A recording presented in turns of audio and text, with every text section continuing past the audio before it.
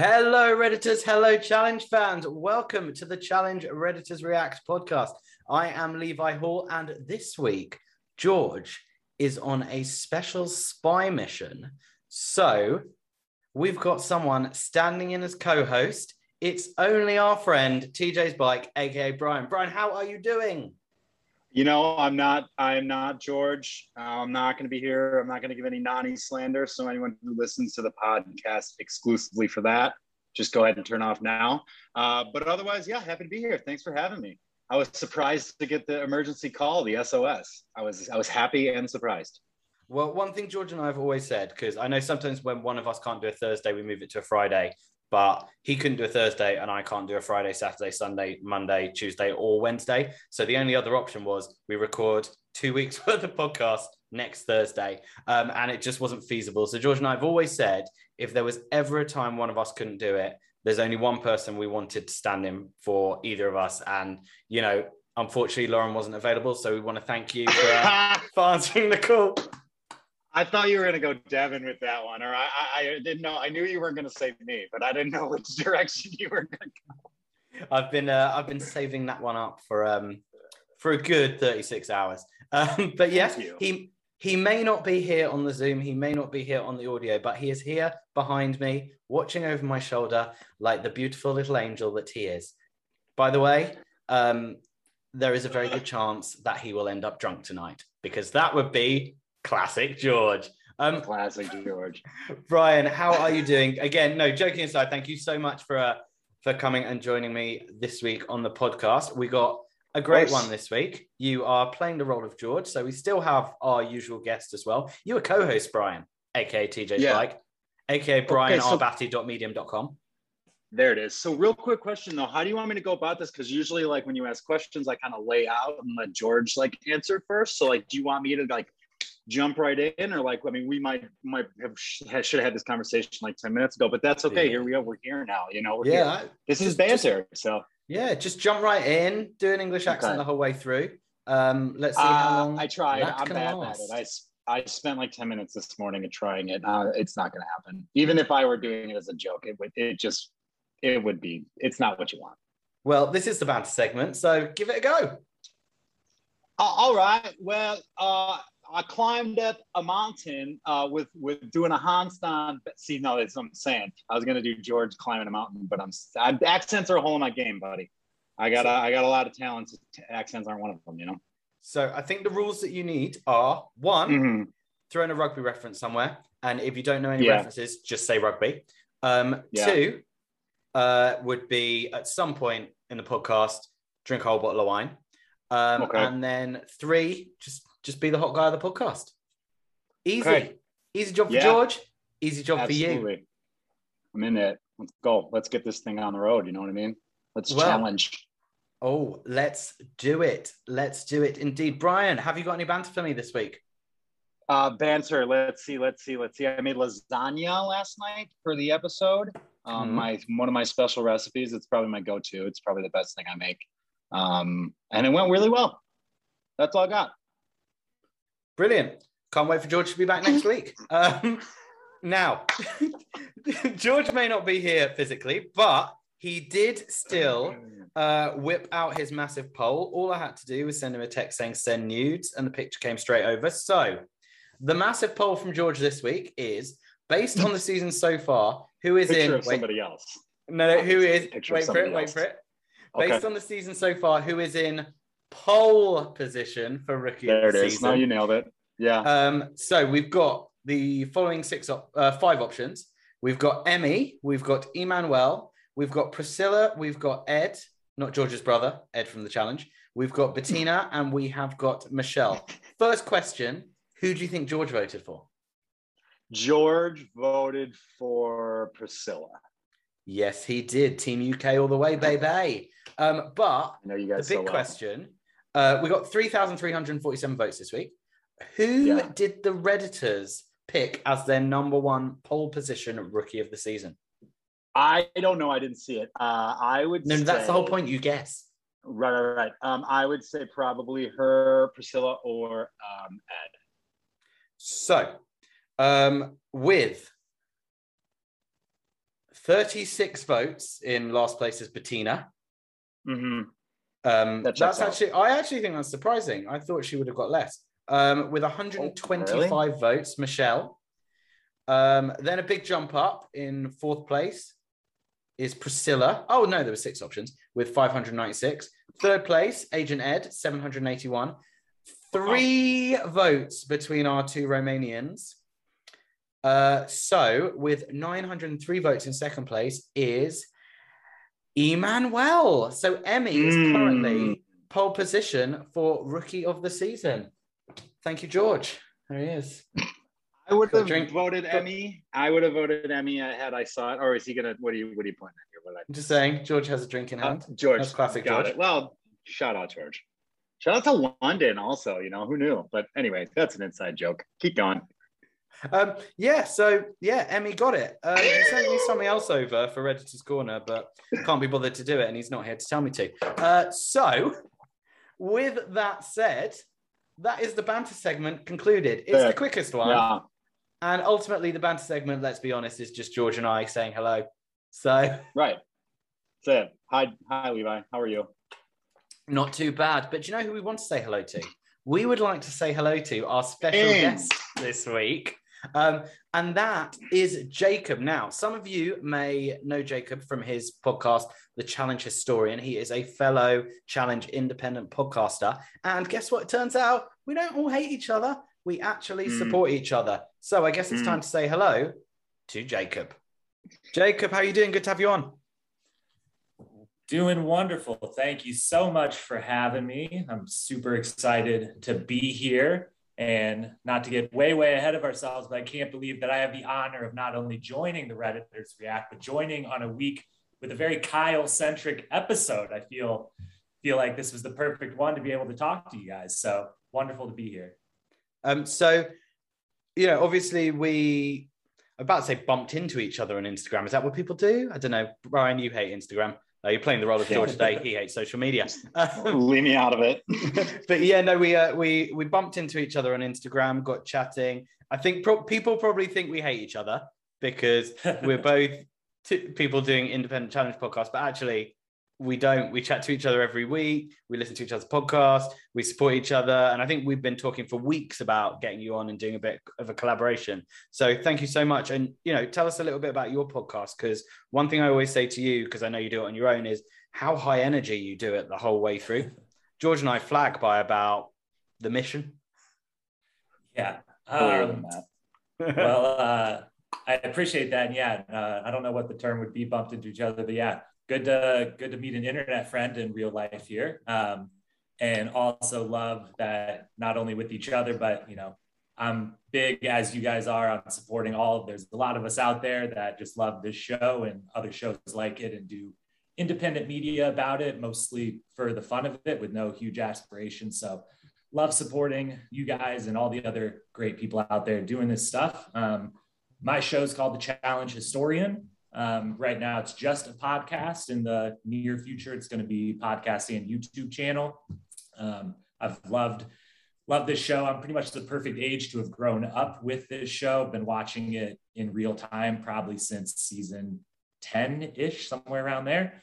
And just a few seasons ago when All Stars came out, I decided I wanted to start doing a podcast about it, start talking about it, and kind of take a historical view back at now there's a lot of us out here talking about it, but that hasn't been the case the whole length of the show. And there's a lot of beloved seasons from, a decade ago when no one was podcasting or talking. So doing the recaps right now, 2 episodes a week focused on this season, but in the future, going to be doing a lot more looking back at deep dives on old seasons that I love or iconic, eliminations, things like that. So just big fan of the show, have been for a long time, and loving being a part of the community that talks about it now. Can I jump in real quick, Levi, before you say anything? Always, George, always. Can I ask you a question? George, God, I told you not to do that. Can I ask you a question, Jacob? As another longtime fan of the show, I'm going to put you on the spot here, but give me one thing that you like that has changed about the show and one thing you dislike that has changed about the show. It can be broad. It doesn't have to be super specific. So the thing that I dislike the most that has changed isn't probably not the most interesting answer, but it's the one that just changed because the world changed. And when everyone says, they miss the challenge of old, the thing that they always goes unspoken is that social media didn't exist in 2005 and 2010 even really existed. But the people that were coming on the show were different types of people with different types of goals and willing to act in different ways on the show. And some of that was for the worse. There's been some issues with how people have acted on the show, certainly in the past, that they had to kind of work through and kind of try to go from being behind the 8 ball to on the forefront of some of that type of stuff. But you're never going to, I always tell people when they say, I love the challenge of old. The challenge is so different now. I don't like it anymore. I always say, well, the first thing is it's never going to be the same as any other reality show. Survivor isn't the same thing 20 years later. Big Brother isn't the same thing. Any reality television is a much different thing in 2021 than 2015 or 2010 or 2005. So I do just miss the kind of ambivalence of the people coming in and the lack of, trying to be an influencer in this way or make some career out of it. And just, it used to be people came because they're like, you're going to pay me a little bit of money to go drink with a bunch of crazy people and do crazy shit. Like, sign me up. That sounds fun. A little more innocent in a way, and then in a weird way. The thing I don't like, or the thing I like or liked and is now slowly going a little the other ways. I was one that really liked when it became more of a sport and became more and more like in the mid-20s, like in the Rivals X's era, when it was like all the new people coming on are like coming in and they're athletes and like this is much more of a sport than it ever was before. I appreciated the mix of the sport and the silly, and the silly as it's kind of went away. I've started to not like the sportification of it as much as I did early on, but as someone who, fell in love with this mostly because I thought like competing in it would be so unbelievable. At first, I really loved how sport heavy it was getting. And now I think they could do to maybe try to mix it back in some of that silly, the way they are on All Stars or used to be. And I think nowadays as well, there's a lot of kind of twists and turns in the game. And last week, the game had one of the biggest twists and turns that we've had in a while, as Spies, Lies and Allies turned into Cutthroat 2, as the agents were split into the Sapphire, Ruby and Emerald cells, or as I like to call them, blue, red and green. Green won the mission and chose to throw in Priscilla, who chose her opponent in Ashley. Ashley won the elimination, chose to stay on Sapphire, and well, that is a lot to digest. So let's find out what happened when they got back to the house. These new rules can be a game changer. Now that we know we can swap teams, that just opens up a branch of hypothetical situations. You might send in a layup against somebody, and then that person comes back onto your team and screws up everything. So you got to be calculated. So what do we think about this rule that the winner of the elimination can pick any team, including the agency, to join? That is unexpected, and I think a big game changer. I think it's great.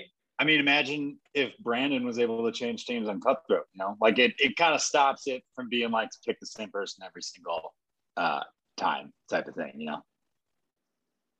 And I love that it's also, you can infiltrate the winning team, because it certainly, if it was just you could infiltrate if the team that won was off limits the same way they're off limits to go into the elimination, I think it would have been a little boring if one team kept winning over and over and it was like the same people just switched from the same team back and forth. But the fact that they left it open to all the teams and no one's ever safe definitely made it much more interesting to me. And I thought right when he said it, I was just like, I guess they're keeping, they're kind of keeping the same rule of double agents and Spies, Lies and Allies, of winner gets to, pick their new partner, switch with someone. So they're just kind of keeping that one rule from the format of the first half of the season. And overall, I think it makes it better for it. And, there is one team that, Team Layup, the Ruby team, they don't seem to know what's going on at the moment. Kyle's taking the piss out of the Ruby team in the kitchen with Emmy. And Corey is bothered because he wants to get the team in gear because he is the self-appointed captain of the team. What do we think of Kyle's attitude to the Ruby team? Okay, real quick. Now, are we sure? Like, I know, like, I'm not trying to play the results or anything. Spoiler alert, but like, are we sure Ruby team's like that bad? Like, I don't understand where this like that. I never like when they got assembled. It was like it looked pretty motley, I guess. But like, I mean, Corey and Kyle have been to what, like 100 finals in the last like 3 years. So like, I mean, what are we really talking about? Like, and Emmy's seems pretty good. Logan is smoking hot, and I mean, like, I just like I don't know what the thing is, but I do get it because this is the same thing Kyle's done his whole challenge career is pretend he's dumb and pretend he's bad at stuff. And that way people overlook him when he's not either of those things, you know? But you're basically saying Kyle's the best, it sounds like. No, what I'm saying is Kyle knows that it's sometimes better to not to make people think that you're an idiot, essentially. In life, too. I'm sure he does that all the time. You're saying he's the smartest player in the history of the game? I am not saying that. No, absolutely not. I am not saying any of those things. You're putting words in my mouth. It definitely feels like Kyle just kind of like being Kyle a little bit, but I'm with you, Brian. When the teams were first made, I definitely didn't. The whole house is like Emerald is the best team ever. How is anyone ever going to beat them? I did not necessarily get that just because they have the two most like physically cool kids club women, like great, but cool kids. You know, yeah, I was like, Sapphire is just as good as Ruby isn't bad by any means. So I didn't get that. And I think it was more just the edit of the show became like, well, if Kyle's saying this and it's pissing off Corey and Corey's like the leader, we're going to run with Ruby sucks. We're going to ask everyone in confessional, like, why does Ruby suck and why does the other team so much better? Of course. But I think manifest destiny. Yeah, it's very much a case of like Ruby very much feels like Land of the Misfit Toys. For sure. Yeah. It's like they don't have the same alliances. The other teams had, it was like Emerald team, how good they are, one thing, but they're a bunch of people that were already working together. And on the blue team, you had Amanda and Ashley who were already working together, and CT, who Ed and Nelson were like, we'll do anything you say. So they were happy to work together. So it was a little more just like the unity alliance that more than like who's actually good if we're just doing a challenge. Mm-hmm. And I think, as you say, it is about that unity. And one of the things that we see is Ashley celebrating her win very calmly with Nanny, saying that she wants to tell her mum she's had a good night, which I think is really sweet. And one of the things Nanny says, and George wouldn't like this, would he, Brian? Because, you know, Nanny's being kind, she's being honest, she's being the lovely woman that she is. Nanny. Yeah. Hates her. George, you need to keep quiet in this segment. And Nanny tells her that she showed loyalty by not switching cells. And it's gone a long way to gain Nanny's trust. I've never really understood this Ashley's not loyal storyline that's been piped out for years. Really? Do you really not understand? No, she stole $500,000 from some guy who she hated, who threatened her family. She doesn't. She's not like turned on anyone else. Great. So if TJ walks to the end of the Spies, Lies, and Allies final, it's Nani and Ashley sitting there, and everybody's dead, and he says, "Okay, Ashley, you get to split the money." What's she gonna do? She gonna split it with Nani? Get out of here. Come on, that's the whole point. Like it all comes down to, at the end of the day, if that ultimate question gets asked, which has been asked twice now, so that means it could get asked again. They know what Ashley's answer is. So why would anyone trust? I mean, like, you can trust her to help you out, but like at the end of the day, she's gonna steal the money from you for sure. I don't think she'd do it again. But there's nothing wrong with that. I'm not saying that as a negative thing. It's just, it is what it is. They know the answer to that question. We don't know the answer to the question that who would answer that question to anyone besides Bananas and Ashley. And they both said yes. Everyone can say that they would answer a certain way, but they're the only ones that we know for sure. And Ashley would do it again unless it was Amanda. She would do it again 100% unless it was Amanda. Yes. Boys, I'm going to disagree here for the simple fact that I feel like Ashley has an intrinsic desperation to be loved by these people. And she knows that if she was to do it again, then literally every time she went on the show, she'd be voted in first every time. Everyone would hate her except for Amanda. I genuinely think she'd never do it again unless it was time to again. No, time's a flat circle everywhere with the challenge house, brother. It wouldn't matter. I mean, she showed loyalty to her team by staying there, but there's one thing that Nanny doesn't think is going to happen. She doesn't think the boys are going to stay loyal. She thinks they are going to be infiltrating left, right, and center. And her worry is that the Emerald team is not going to stay together as its current 6, because that is what is essentially, in Nanny's opinion, George, keep quiet, get her the win this season. Yeah. Quickly before that, just to say the thing Nani said to Ashley, speaking to Ashley's potential growth or different desires now, when she first said it, like, she says it pretty rudely of like, I don't trust you, like, right to her face. And I feel like the Ashley of old would have been like, what the fuck? Like, and like kind of gone off on it. And she took it really in stride. I was very impressed by her reaction to that. But as far as the guys coming in, again, I think the Emerald Cell, it's going to be a theme throughout our discussion of this episode. They have 2 members of the team who are 2 people I love and were some of my favorite returning cast members for this season. And even with that, the more this episode went on, the more I could not stand this team and everything about them. And I felt like the rest of the house might feel a little bit of the same. And I don't think they should be so worried about everyone wanting to join their team all that much. I think they might need to be more worried about someone going to a specific member of their team and saying, we want you to come to our team. Like, I don't want to come and join your team I don't want to be with Josh, or I don't want to be with this person or the other. I want you specifically, Devin, to come to my team, or I want you specifically, Tori, to come to my team. I could see CT especially doing that more than I can see someone dying to be on their team. We even saw it with Kyle. He went all last episode. He said, I want to be on the Emerald team. I want to be on the Emerald team. It's all I want. And then immediately, with zero hesitation, getting ahead of ourselves, but that doesn't come to fruition. So I'm not sure they should be that worried. And jumping ahead, that is classic George. Try my best to do everything George would do. I did love the kind of Ashley and Nanny turning into Nelly T when they were like, oh, TJ's so sneaky with all these twists. TJ does not produce the show. Potentially an executive producer credit, because all hosts in America get that. What do you mean? He's the only, what do you mean? Wait, what? He doesn't? Oh shit, is this news to you, Brian? He's the only one there, right? There's like 2 cameras. I thought he was doing the whole thing. He's running the drones. I gotta say, actually, one thing that I was saying to my friend Ryan, who was on the show a few weeks ago, about the show that they do amazingly, is you hardly ever see production or camera crew or sound crew in shot unless they want you to see them in shot. Mm-hmm. It's like a very incredible. Dramatic effect. Yeah, it makes it more dramatic when it happens. You're like, whoa, this must be serious. Let me pay attention. Like, especially like Twitter.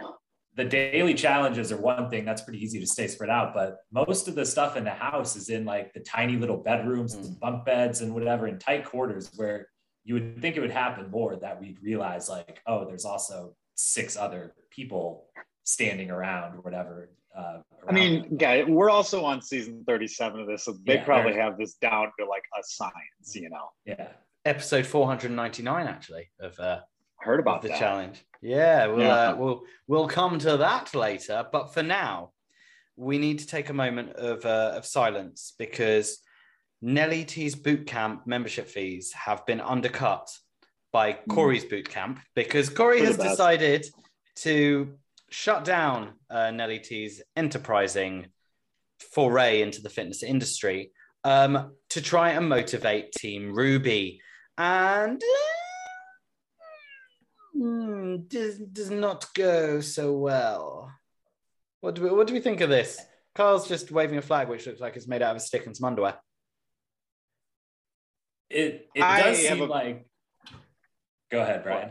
No. Well, I was going to say, I have a feeling they worked out a lot more than the camera may have showed us, but I'm going to leave that one to the kayfabe, as they say, or whatever the wrestling term is. Well, yeah, I did wonder, because when they started, and I also think it might just be the order they showed. They show Corey, get them all ready. He lays everything out. He gives them a little pep talk. And then they show just Corey working out at all of the stations in a row, as if to be like, they all just stood around and watched him, which I do think potentially happened for some amount of time. But it does seem like by the end of the whole montage of it, all of them are running and all of them seem rather sweaty. And Big T, I loved hearing her say, it's midday sun. I don't work out in the midday sun. So maybe they're just sweaty because it's really hot out and they didn't work out that hard. Midday sun's the worst. If you had to go to one of the two, do you want Corey's boot camp or do you want Nelson's boot camp? Which one are you attending? Oh, Nelly T's boot camp every day of the week, just for the Nellyisms. The thing is Corey's is probably just a lot cheaper and, COVID. So, cost conscious and all that stuff, probably Corey's. Now, Brian, I need to go to you for this because I know on brianarbatti.medium.com, as well as your power rankings, as well as your recaps, you do one of my favorites, winners and losers. Mm-hmm. Would you believe from this scene, the biggest loser is anyone that likes playing chess in the house? Because an injured and hot Logan has decided to make a sign saying Ruby till death, which is not the phrase, it's Ruby till I die. But he has written it on the chessboard. Mm-hmm. Yeah, no, I mean, I don't know. Did you read my article that I wrote? Because I did. I put that was a loser. I was pissed. Like, imagine that. There's not a lot to do in that house. Like, just there isn't.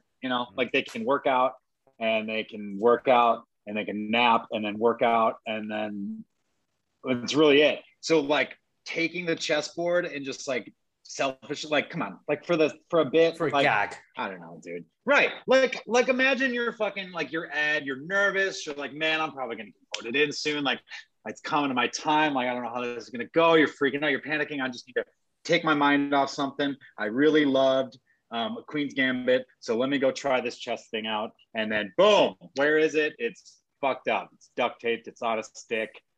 Logan's gonna get it dirty. Josh has already lost all the pieces. It just, I don't know, pissed me off, to be honest. Maybe upset. The irony is, I said this to George last week, I never read your articles till after we've done the podcast because I'm scared I'm going to end up like loving so many bits of it that I'm going to end up stealing it and making it my own. And I genuinely hadn't read your one from this week. So we think alike. We have the same brain. That's it. Yours is the British version. Jacob, do you think that this move is even more callous than when Bananas hid Ashley's toilet seat and made it float in the lake? I'm gonna have to rank it a little bit lower, just a notch or two below the prankster of all pranksters on this show. I think that one was a little bit better and also much more ruthlessly received. It doesn't seem like anyone yet is upset about the chessboard, but we have seen multiple, like it's getting used. We've seen multiple different chess games, so it's not like no one was using it. So they have nothing to do. There's nothing. Imagine, just do you take away everything from your life for like 24 hours? See how bored. I mean, Devin is willing to play chess against Josh, and if you're willing to be like, I'll take you, I'll even play you, Josh. They're desperate for something. So. I mean, that's fun though. That's an easy win all day. Dub. Yeah, like, Josh, let's play chess again, dude. What are they going to do next? Make a fishing rod out of the pool cues? I mean, fucking hell, guys. Come on. Like, shit. They just... forgot about the pool table. I guess they had pool. It's hard, isn't it? Because they're there. They're the only people they can see. They just need some FaceTime with other people. And there is one room where they can do that, and that's the FaceTime room. Because Ed FaceTimes his mum, Tammy. I wonder if she mentioned that she slid into my DMs just to say how much she loved her son. And it was really nice because actually we learned a bit more about Ed. So his mum went on the circle with him. She's a single mum. She brought him and his brother up and he wants to bring the money home for her. And this is very much a FaceTime montage because we then get Big T. Do you know what's really weird? Come on. Hold on. What's really weird is I type up the running order on Apple Notes. Facetious. Yeah, so you'd think they'd be more than happy for anything that says face to be FaceTime. And it always autocorrects to facetious. But anyway, Big T, facetious is her sister. Because you're a pompous Brit, they just assume you're being pretentious, That's what it is. Not pretentious, facetious. But yeah, Big T, facetious is her sister Nomza. Tells her she wants to win so badly. She says people back home believe in her. They're counting on her to win. Nelson's mum, she's got an Android, so it's just a phone call.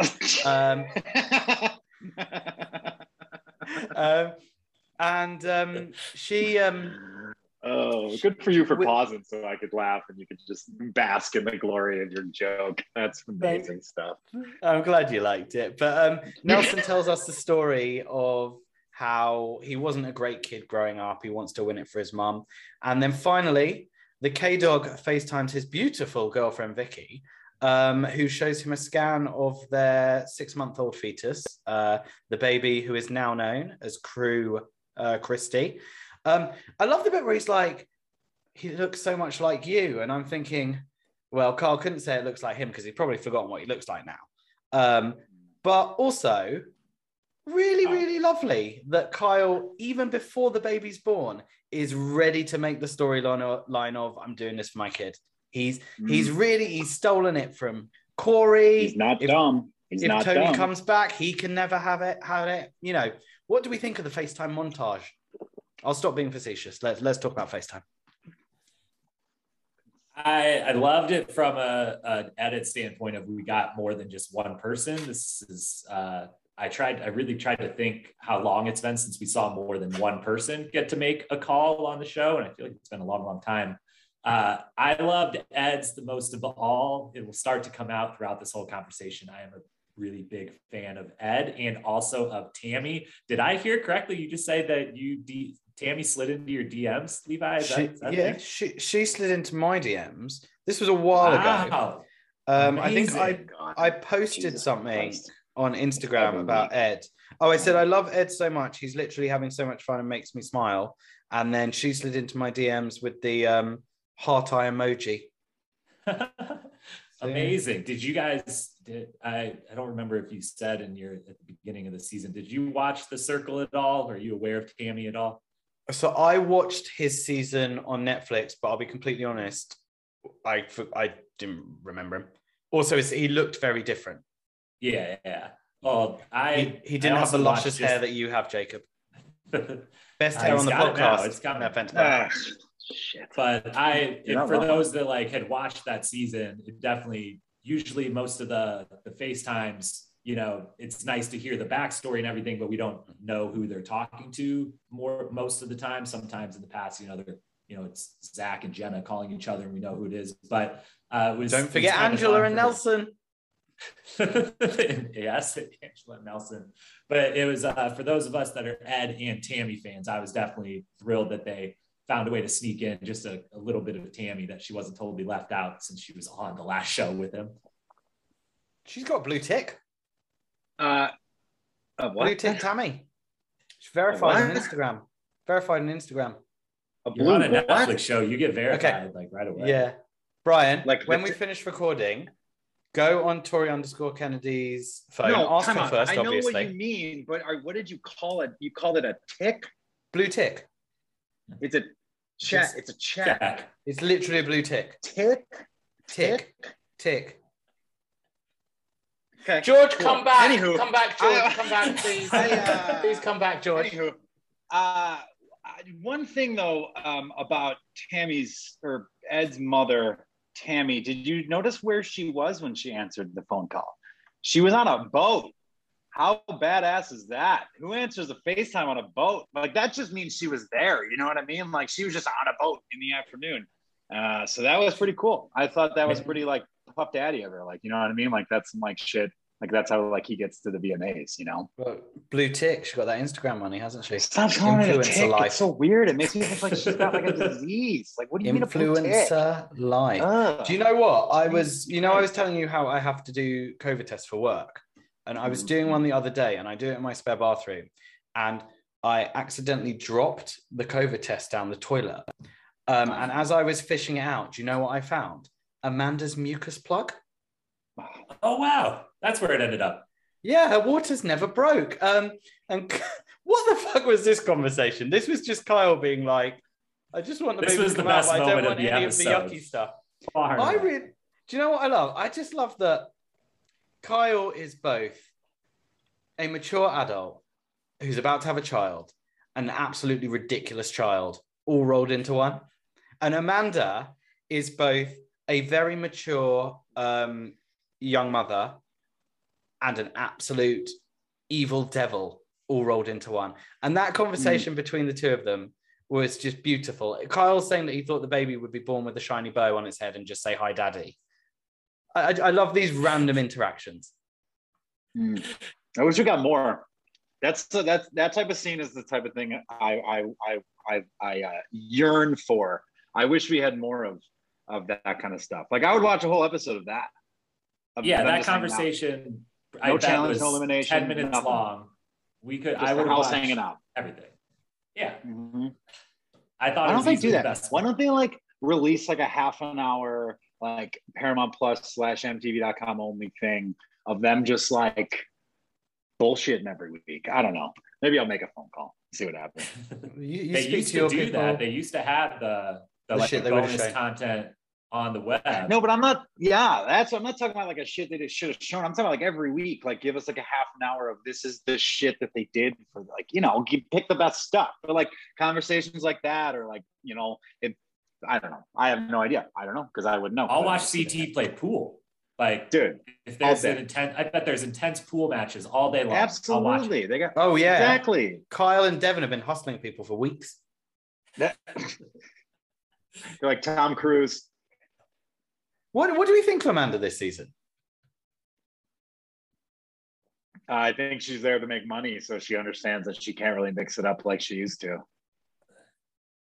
And Moneyball, I think ruined everything. I think she well, like you said, Kyle already, you know, before pre-child even being born, is trying to take up the mantle of I'm the one playing for my kid here. I don't know if it's working for him quite yet. It's definitely working for Amanda in a big way that she is the single mom. I know you guys watched Aftermath. I don't know if you mentioned it from last week's Aftermath. Amanda said Priscilla told her, "I'm not going to pick you for elimination because you're a single mom, and I respect that. And I had a single mom." So we know it's literally kept her out of elimination once already. And it feels like she's not a target for anyone, regardless of what they think of her competitively. And I think it's all because they're like, you know, we give you all the shit about Fessy and you take it, and we appreciate that. And you have a child, so we'll let you kind of skate to the final here. But I've enjoyed her. She's definitely been more in the background just because, as Brian said, I think she knows, one, I have a child. That child will eventually watch this, and that has changed a little bit of her actions. But also just she's a little more focused than she would have been in the past. Let's hope her child never goes on her Instagram page.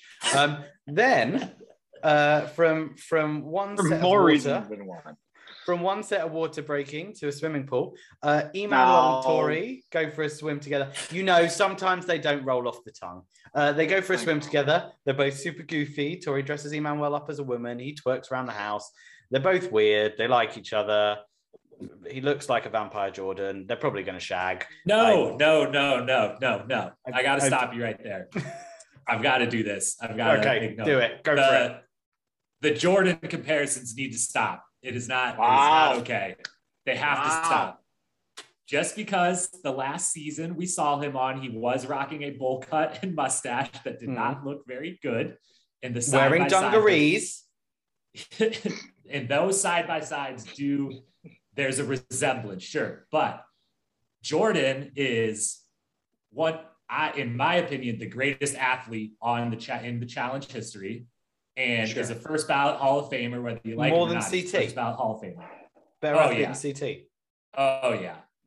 He's only got. I don't want to immediately bring up the one hand, but it matters. But that's the thing. You don't even have to say it. Like you literally don't even have to say it. You don't even like it's. You know what I mean? It's crazy. But so for Jordan and Emmanuel's sake, don't compare rookie to Jordan, and then also for Emmanuel's sake, who I like a lot and I very much enjoyed. Don't compare him to a first ballot Hall of Famer 10 episodes in, just to not set that standard for him. Now, here's the question, though. Who's hotter? Logan. That's the real question. No, not between Emmanuel and Jordan. Who's hotter? You say Jordan, Jacob?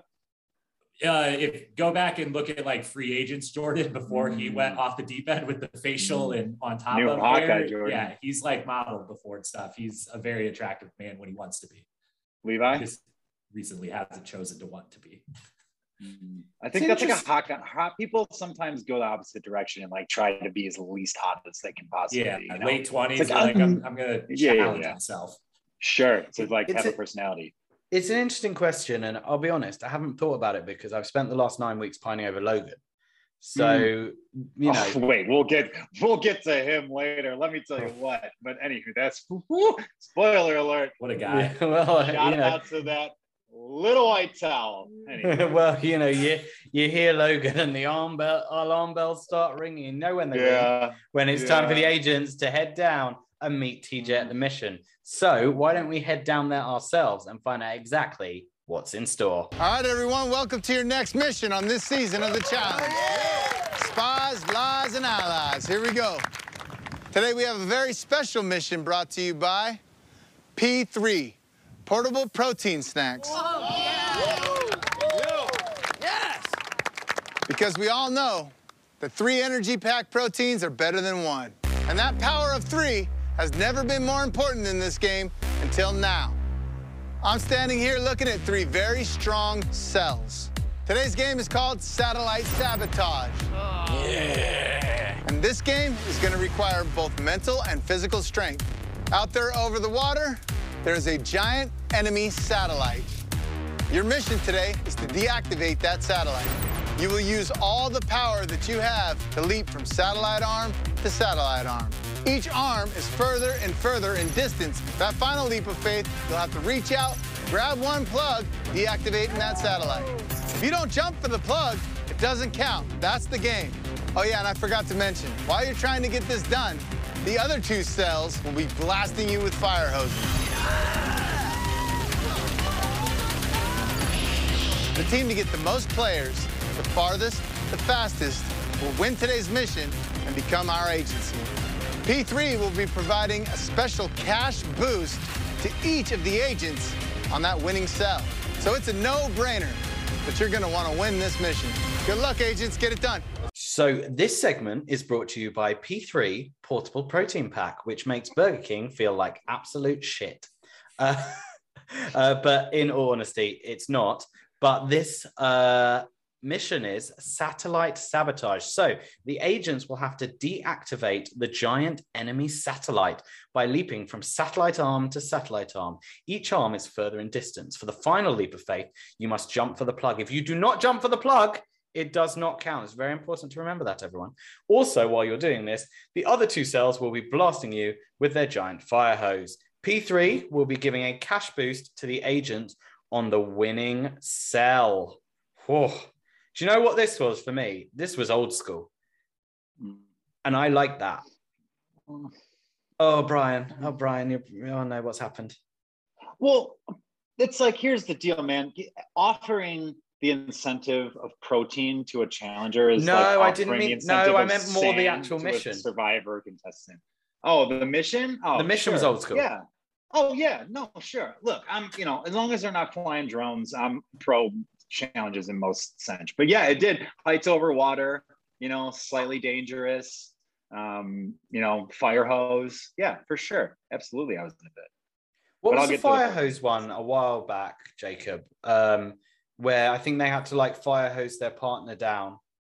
Rivals won. It was like one of the last challenges I read. They had loads of strings that were holding them up, and then they had to basically fire hose them onto the axe. It's the one where Landon went limp. Everyone thought Landon was legitimately like his vest or his harness was too tight or something. Is that what we're thinking? I'm thinking of Duel. Oh no, that's a different one.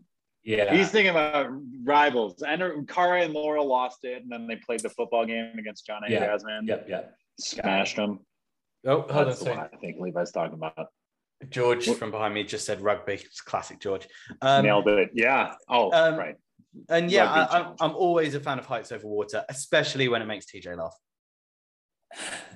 TJ laughing just makes me happy. I could watch a montage of him laughing for my whole life. I can't wait till the day he laughs and somebody's actually dead. That's what I can't wait for. He doesn't wait to see if they come up from the water and they're okay. No. He just lets it loose immediately. At their funeral. Did he laugh when Leroy nearly died? In Vendettas? Probably not. Probably until he realized he was potentially dying. Yeah. Something came out for sure. He can't help himself. Good thing he didn't die. Thank God. Yeah. You like Leroy, don't you, Brian? He's the best, man. I miss him so much. There's two people that this season's missing more than anybody. Leroy, and I'll let you say it, Levi. No. I know you're gonna see. No, Lolo Jones, man. Come on. She is a fucking athlete. That's what she is. I can't believe that she was ever on the channel. Anyways, that's a different podcast. Do you ever, like, obviously we can talk about it because we're talking about it now. Yeah. Do you ever think that they go, fuck, we should just spend that money on Louise Hazel? No, they think that was perfect. That worked out great. Oh my God. It literally didn't work out for anyone. Yeah. It ruined, except for hold on. The It ruined Nam's life. It ruined Nam's life. He is having amazing. That's PTSD. an amazing story. Yeah. How amazing. Like, that's so much better than Louisa coming in, I want to play the game. I learned it from Wes. Like, dude, we get it. But But when was she American? We went through this. But Lolo being like the fucking, like, okay, to put it in perspective for you, Levi, and who Lolo wins, if I asked 100 random, like, Americans who knew what the Olympics were to name an Olympian, honestly, 40 of them would say Lolo Jones. How many Olympians are they allowed to name? Like, one. They would say, okay, I bet they'd say be the Usain one Bolt. they can name. They would say Usain Bolt. You're right. Most of them would. But what I'm telling you is Lolo Jones is incredibly famous. And the fact that they just, like, stuck her in the midst of all of this and it went as poorly as possible, that is incredible. That's amazing. What do you mean? Shoot. That's like one of the best stories the challenge has ever told. Like, the downfall of the nicest guy in the world, Nam, because of this fucking solar system that they fucking, like, planted into a house in Iceland. And it just ruined him. He was literally broken by the end of the season because of her. She broke him physically, mentally. Oh my, it was incredible to watch. It was by far the best part of Double Pages. Easily. If I clip this bit up, put it on Instagram, tag Nam in it, and the faint chance he watches it, it will cause him to fall down into the fetal position with all this PTSD. That woman ruined his life. How amazing is that we got to watch it? It happened on TV in slow motion too. It was slow motion, just the breakage of the nicest German in the whole world. The only nice one just is crashed and died. And now there will no more nice Germans because now they know. Tracy was nice. She never said anything bad or anything at all. Yeah, I don't think she spoke ever, so we don't Tracy? know for sure. Are you Tracy guys Candela? kidding? She was all over the place. She was on like 2 episodes and she made the biggest impact. Are you serious? That bottle she threw at Huey, she had that threesome with Anissa and Logan by the pool. Dude, Tracy was like, I can't. What are you guys talking about? Did we watch the same season? I'm wondering. The weird thing is, I'll take Nam as my only German representative in future seasons. I'm good with that. To be honest, I've literally forgotten Tracy so much that all that shit that came out of your mouth potentially could have been true. I guess we'll have to find out. It could have been true. We might just not have seen it. Wait till the reunion. Do you know what's great? This segment's meant to be us talking about the mission. What did you think about this as a concept? I mean, I liked it a lot. It had checked a lot of the boxes of a good daily challenge. The heights over water. You get TJ laughing. MTV gets to show people falling potentially to incredible harm, which is their second favorite thing after watching people throw up. So they got to get that.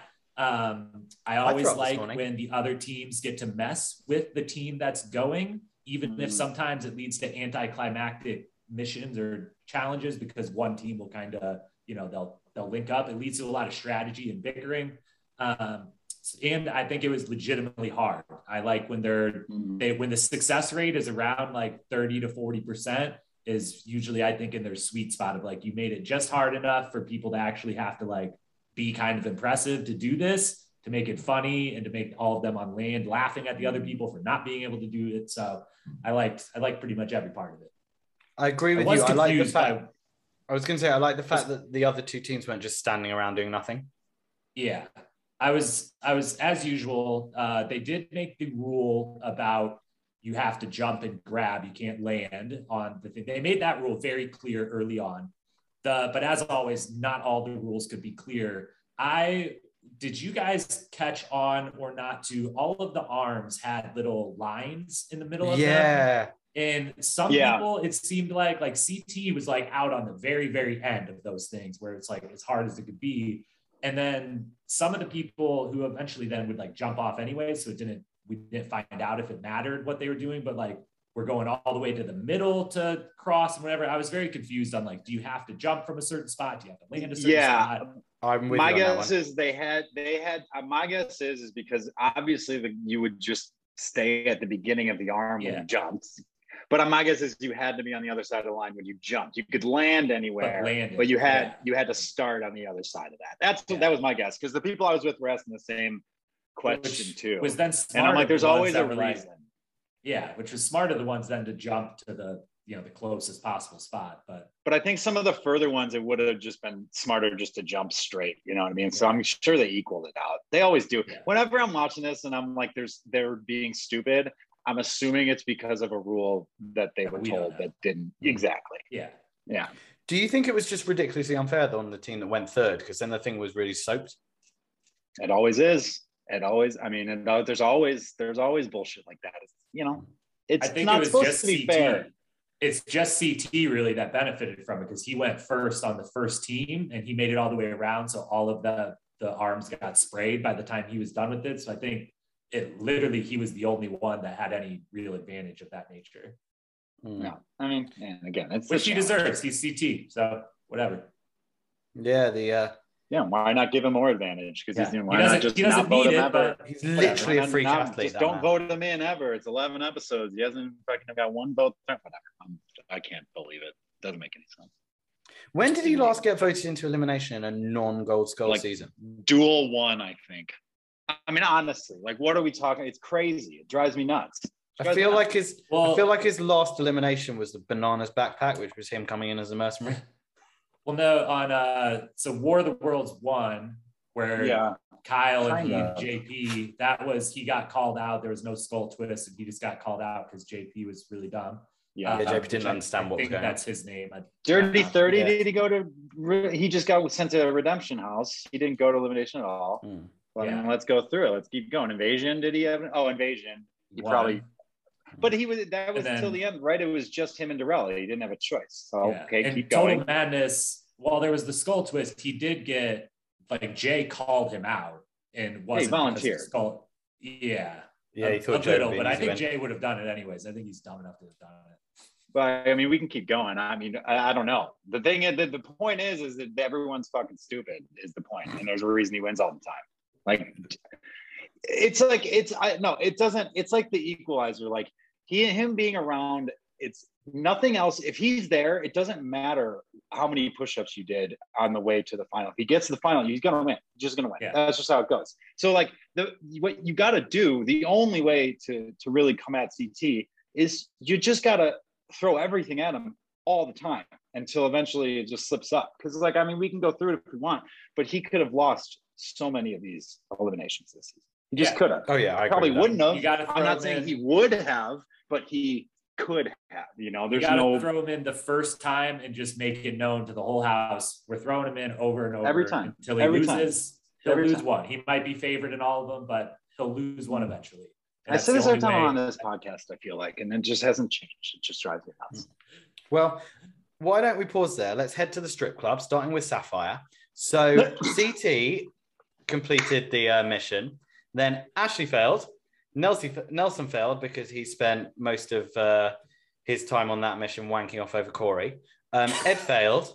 Bettina jumped off because seals love the water. And Amanda failed. Then Wait, you said Ashley fails. Ashley quits. And I won't lie, I was watching this at double speed to type out the running order, and I actually didn't see Ashley's one. It went so quickly.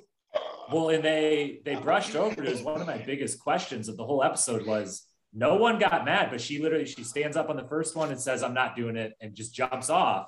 And I thought for sure CT would be like, what the hell, Ashley? Like, you're our best female. Like, no, we're up first. We need you. She is a fucking atomic bomb.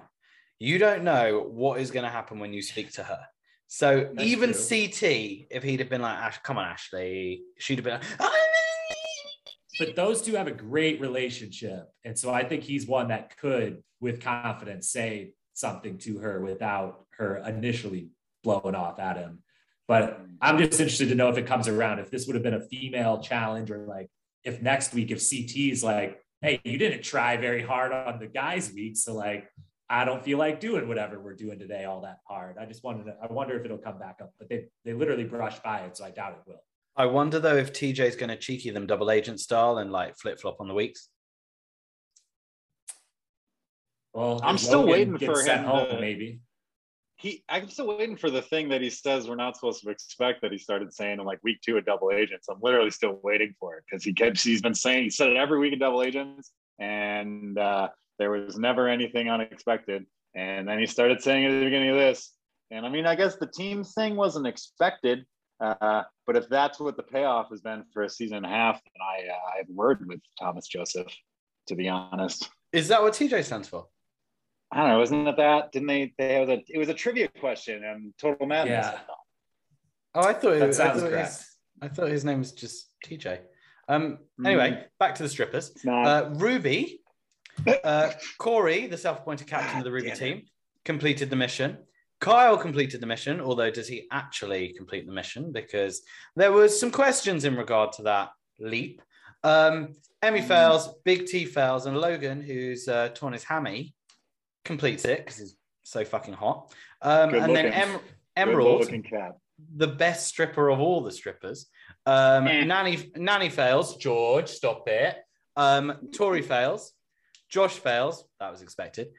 Casey completes the mission because despite being boring as fuck, she is fucking good at everything. Devin completes the mission.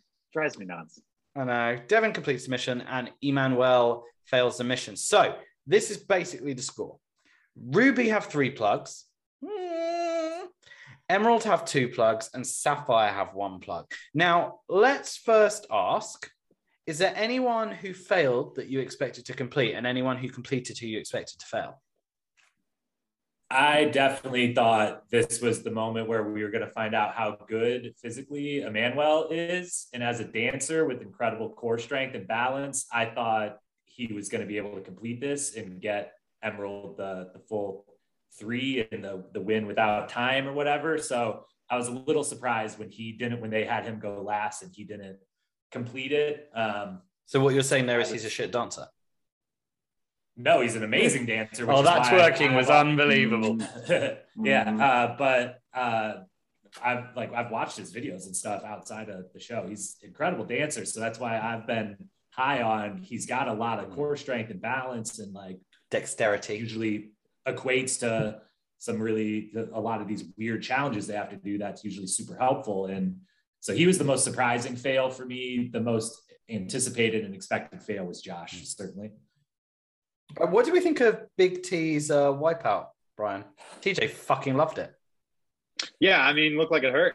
Tell you what, not for me. That type of shit's the reason I never wanted to go on the challenge. I'm not into heights, not into that. No, thank you. Keep my feet on the ground where they belong. What do you think about helicopters? Like being in them or seeing them on the you'd way have at least 7 rides in a helicopter per season. Yeah, I mean, again, I would be psyched. I don't know if I'd be as psyched as they are, because like they're psyched every time they see a helicopter, and like how many times can Corey see a helicopter? You know what I mean? Yeah. But again, different podcast for a different day. Sorry, go ahead, Jacob. Big T's fall was pretty bad, really, really bad. But interestingly, the person who I thought took the hardest blow was someone who got it done. Casey, the only female to complete the mission.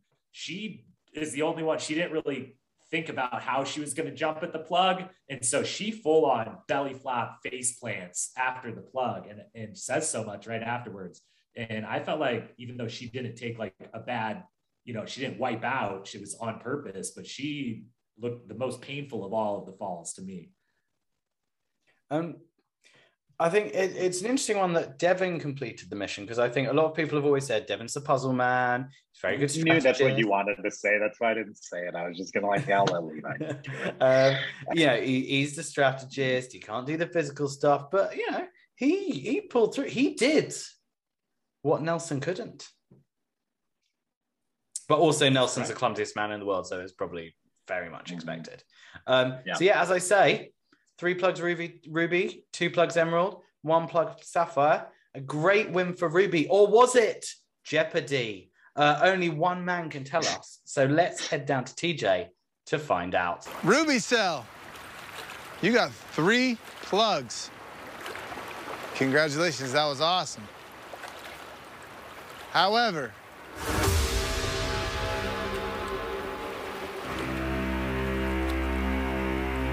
Kyle,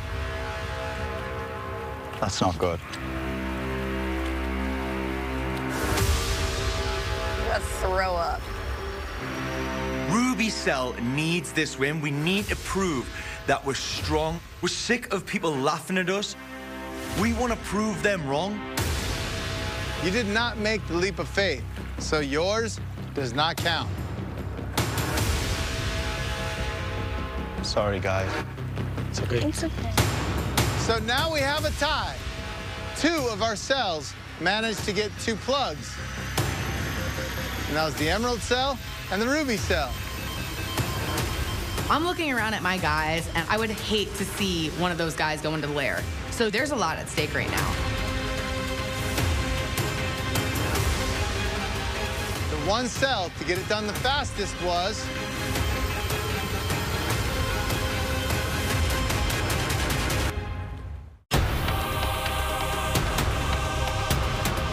one cell to get it done the fastest was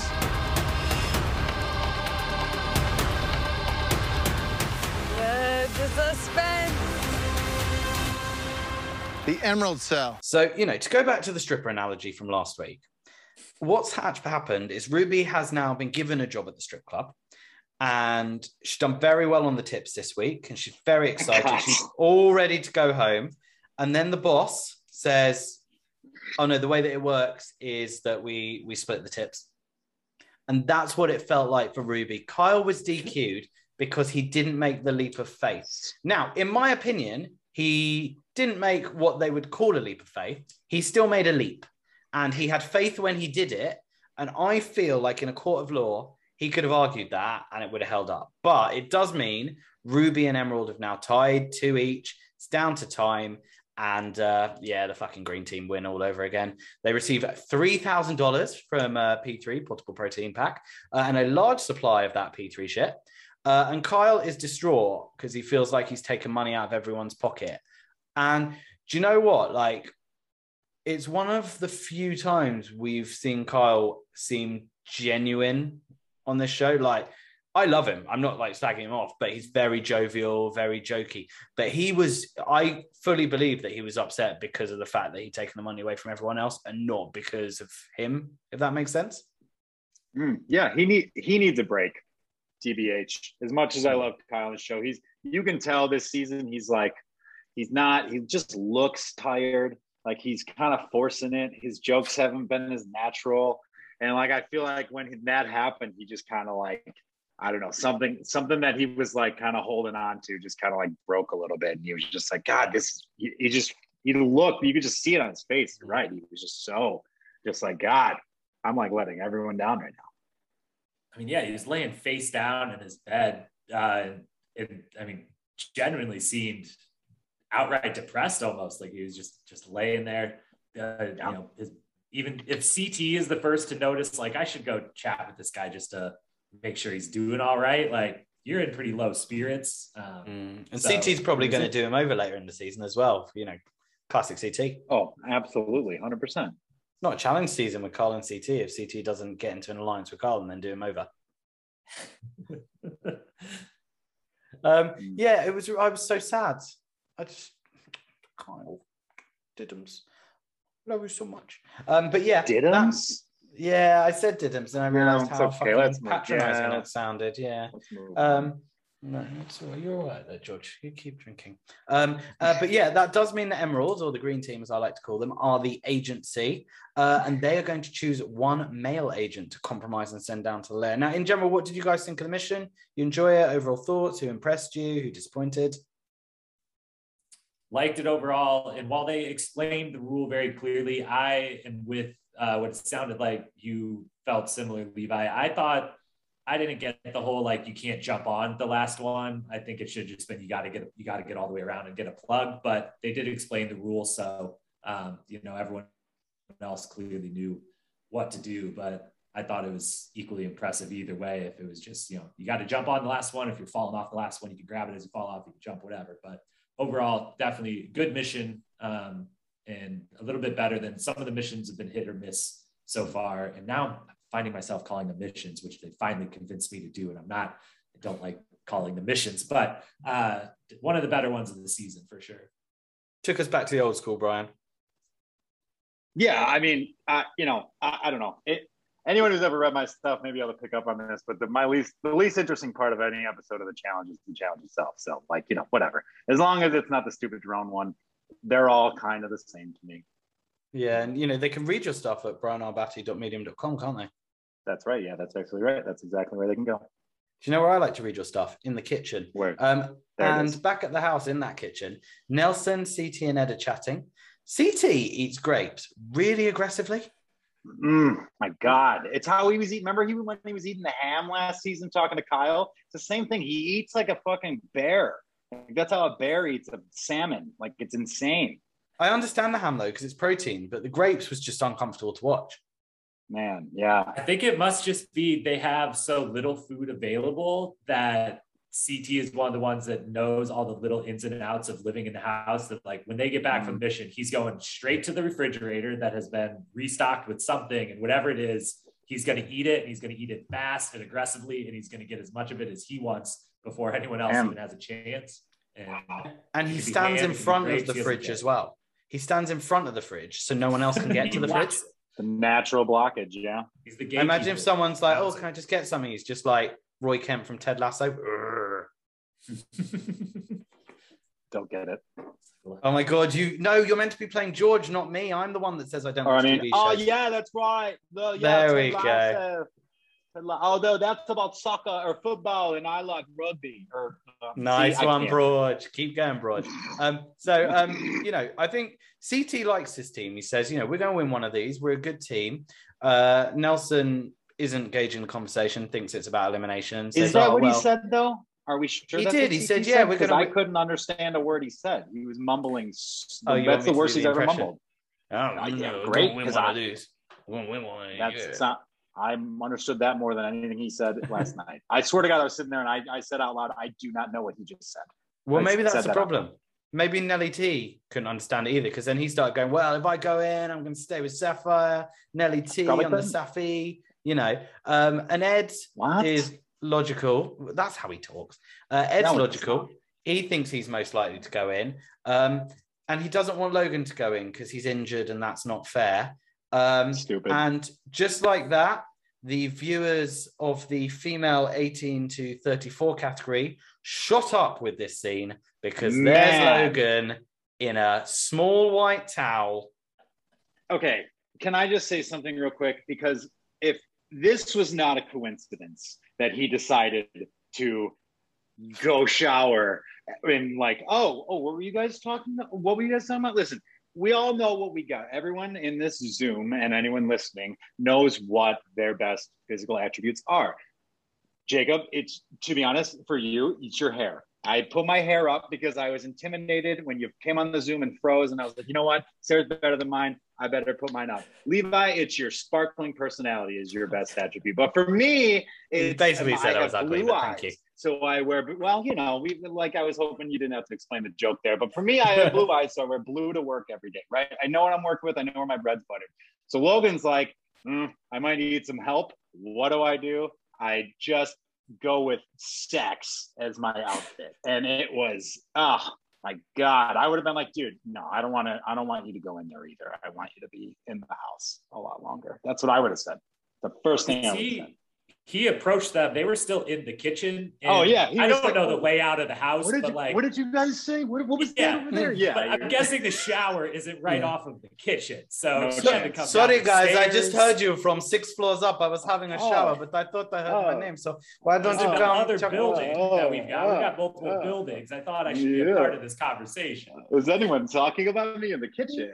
Yeah. How many showers are there? Is there like an option on the floor 1, an option on floor 2, and we usually find out the bathroom shower configuration pretty early in the season by one way or the other. And we really haven't gotten any much bathroom or shower shots. We I could wish always Logan just would ask. show us. We could always just ask Bettina how many rooms she gave blowjobs in. But allegedly. Whoa. Um, Whoa. We need Big T to get better bedtime stories, re-spark the relationship with Logan, and then we can get what Brian wants and get Logan in that shower, maybe. You all right now, Brian? Need to fan yourself down? No, I got a work email. Thank God I needed a distraction. Yeah, well, you were too much Logan on the brain. But Logan's injured, and CT knows how he feels. And Logan says, "Look, there are a lot of options. Corey is an option. Ed is an option. He knows he is an option, but his leg is not ready for the elimination. And he's scared that the Leons are smelling his blood and they want to eat him. I tell you who wants to eat him. Brian wants to eat him, don't you, Brian? Yeah, for sure. Nibble on man. there. Are you kidding me? Yeah.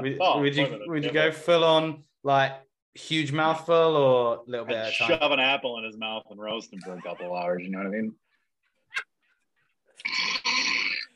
And speaking of not understanding CT earlier, I don't know if it was this confessional or later one or multiple, but Logan did get the closed captioning thrown on him a time or two, and I'm still waiting for the day they finally closed caption CT. They should. Honestly, I literally do not understand anything Logan says.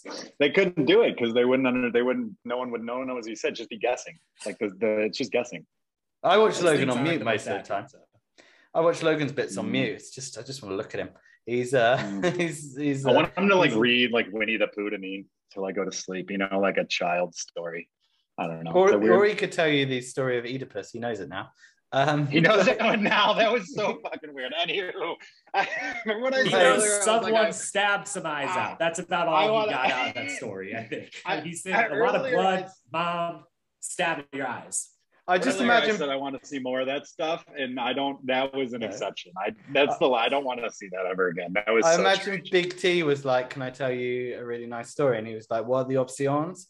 But yeah, that's the thing. If you're lying in bed and Big T comes over to tell you a story, well, you've got to get to another bedroom and hide from her, and that's what Kyle's doing because he's in bed. He doesn't really want to face the world, and he's telling CT and Devon he feels like shit.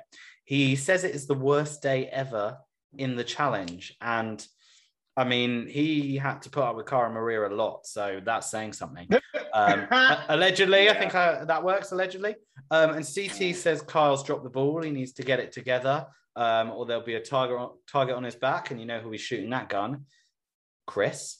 And they ask if Kyle would switch, and he says he doesn't know where he'd go, but he does know where he'd leave. And that's fucking Ruby. He doesn't say it, but I'm reading between the lines. Yeah. Now, I have a question, lads. Emerald Cell Deliberation now has its own tagline. So do you reckon this is going to be an official thing that before the nominations, they'll have the winning team have a little unofficial, official deliberation where they all dress up? I think about weird things when I watch this show. Did the producers tell them they have to color coordinate so much, or is that a choice of their own? And that's something you come up with on like the bus ride home. Oh no, I'd like to think that was Nelson's idea, and he was so fucking proud of it that they went, okay, let's just do it. Let's just do it for Nelson. The blue and the red, I can believe that they all came with something blue and something red. The green, I was like, one of you didn't come up with a green. I don't think I own green clothes. At least one. Yeah. I think certain clothes are a little fluid in that house. You know what I mean? Yeah, they get passed and eventually. Yeah. We've seen a lot of different turtlenecks show up in the same seasons on confessional after confessional. So yeah, that was an odd one. Apparently the producers were like, yeah, dressed like spies, and they all went, we have one turtleneck between all of us. Should we just share it around? Fessy's turtleneck is 3 sizes too small for him, so it'll fit Casey too. Exactly. They're just linking it all together. And the weak link of the Emerald team, ironically, Josh, is the one that talks about how strong they are. Tori is scared that whoever wins will come and infiltrate. Devin, the only one talking sense, says, look, it comes down to Ed, Corey, and Logan. They're the 3 options. And if Corey goes down, he will pick the injured Logan, who'll go home. If they send Logan down, he'll go home. So that leaves them with Ed. But they have stronger relationships with Logan. He's an original rookie. And actually, he never voted for them when he was in the agency because they were options that were on the table. I mean, this was a pretty easy vote. Thank you for saving the audio podcast there, Brian. Thank you. This was the only vote they could have done. It was only Ed. It was always only Ed. So you think actually there was only one option? Yeah, absolutely. I mean, shit. Yeah. We know how this podcast works. If I amuse myself with something, I will hammer that joke to the ground. Yeah, but it amuses me, and that's the problem. That's the real problem, is that I'm also amused, you know? Oh. Carry on talking. Do you think, though, at this point, I don't think at this point they know anything that, you know, Ed's about to say, or Ed and Logan's relationship or whatever. So do they know as they're sitting there that, like, if we pick Ed, though, you know, either Ed goes home or a vet goes home, and are we going to stick to this vet truce thing? Should we just pick Corey knowing he'll pick the injured rookie to go against, and we'll potentially probably send that person home? I wish the vet truce would fuck off and die.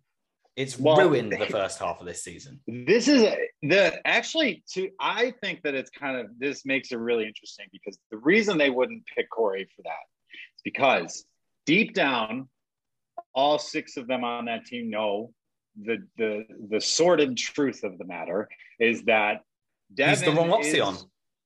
That Devin is gonna be their anchor in the final, and if Devin knows that deep down too, and so if they pick Corey and Corey beats Logan, what do you think Corey's gonna do? I disagree with you. Replace Devin. I think Josh is the anchor of the final. Devin's the one that's going to solve all the puzzles.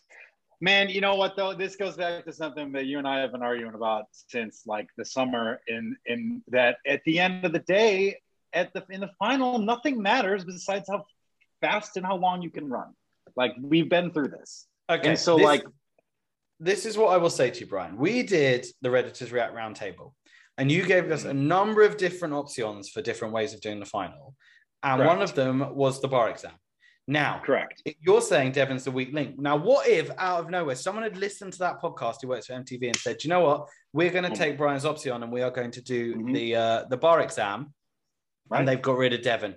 They're fucked, mate. And how amazing would that be? Like, how great would it be if Devin was like, you know what, fuck everybody. Although I don't know how much law does he really know, but you know what I mean? Like, you're right though, in that sense, that I wish they would change it. But let's be honest, what do you think this final is going to be? It's going to be a big, long run, bunch of puzzles on the way. So, like, I don't know. I'm just saying, like, it always comes down to the same fucking thing. Like, it's it.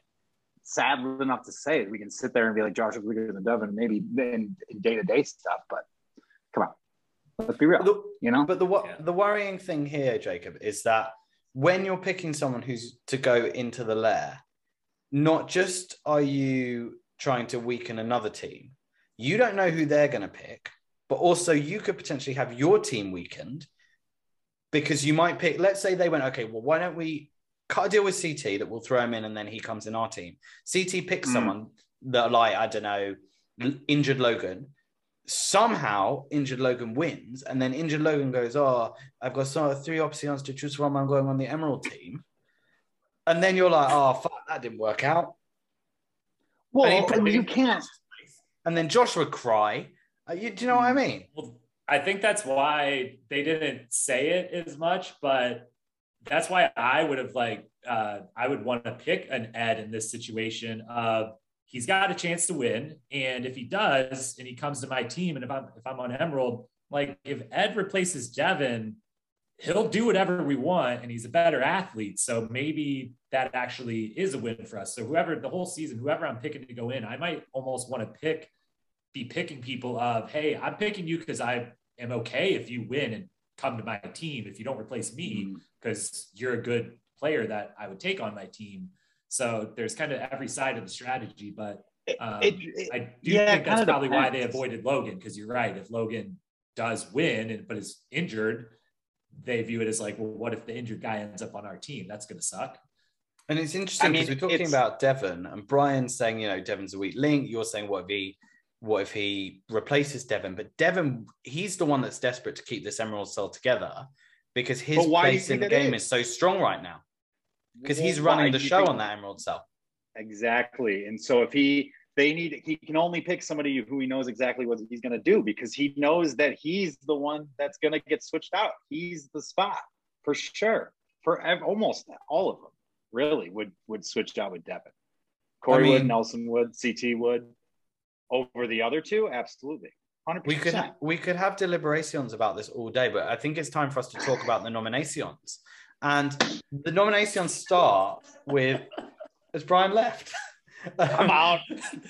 Did you learn Spanish in the middle of this podcast? I'll tell you what I got to say, Brian. I have a go at George every week about the amount that he moves on the podcast to try and edit the video together. You are worse. I apologize to you, George. You are so still. You are as still as still water. You're fucking carbonated shit. You're Sam Pella fucking Greeno, mate. It's a delicious beverage, man. I'll tell you what. Anyway, back to the nominations. So the nominations start with Kyle apologizing to his team. He's really taken this badly. Yeah. Tell you he's tired, man. He's out of it. He's so tired. He needs a break so bad. So bad. Do you think Jacob, do you think Kyle feels like this is going to ruin his relationships with people in his team? I think he's just rehabbed those relationships. And he knows in his heart that, you know, he knows he's going to switch teams if given the opportunity. And typical Kyle, he's going to butter you up until the moment that he leaves you. And he's also, if they were to have asked him directly in that moment, Kyle, that's really nice of you, but do you still want to be on the other team? I'm sure Kyle would have said, yes, I still want to be on the other team. Of course I do. But I love you guys. Team Ruby for life. It wasn't what he was saying last week. Now he's like, oh shit, I've really fucked this one up. But no, I do feel he's very genuine about it. Everyone's really good to him. And actually, Corey, who obviously they've had their issues in the last couple of episodes, says, look, I don't want you to have your head down. You gave it everything. This team made me proud. I'm proud to be on the Ruby team. Yeah. You know, very, very kind of Corey way of putting it. And, you know, Big T says something which actually is a bit of a fear for that Ruby cell, that they do have three quite strong guys in the game, regardless of what people think of the Ruby cell. She doesn't want any of them leaving. That's going to hugely weaken their team. Although I do think every guy left in the competition, bar Josh, is very good at something. Yeah. Okay, I'll move on. Agree there. The guys left are, you know, CT stands above because he's CT, but pretty much across the board, the rest of them are, you know, they have a little bit more strength in certain areas than others, but it's pretty much CT's at the top, Josh is at the bottom, everyone else in between. You can kind of pick and choose, you know, and we don't have as much info on Logan and Emmanuel, but I think they're pretty solid athletes at this point. I mean, there's probably only like two weak links and the whole cast left, really, and that's Bettina and Big T. Bettina and Big T. Yeah. I mean, the rest of them, I mean, it's all good after that. Like, they're all like, I mean, Josh has his problems. Obviously, Nelson's got his too. But, like, for the most part, they're all, like, solid. Yeah. I feel like with this whole thing, like, Kyle is very much creating this in his own head as to how bad it is. Everyone's been like, it's all right.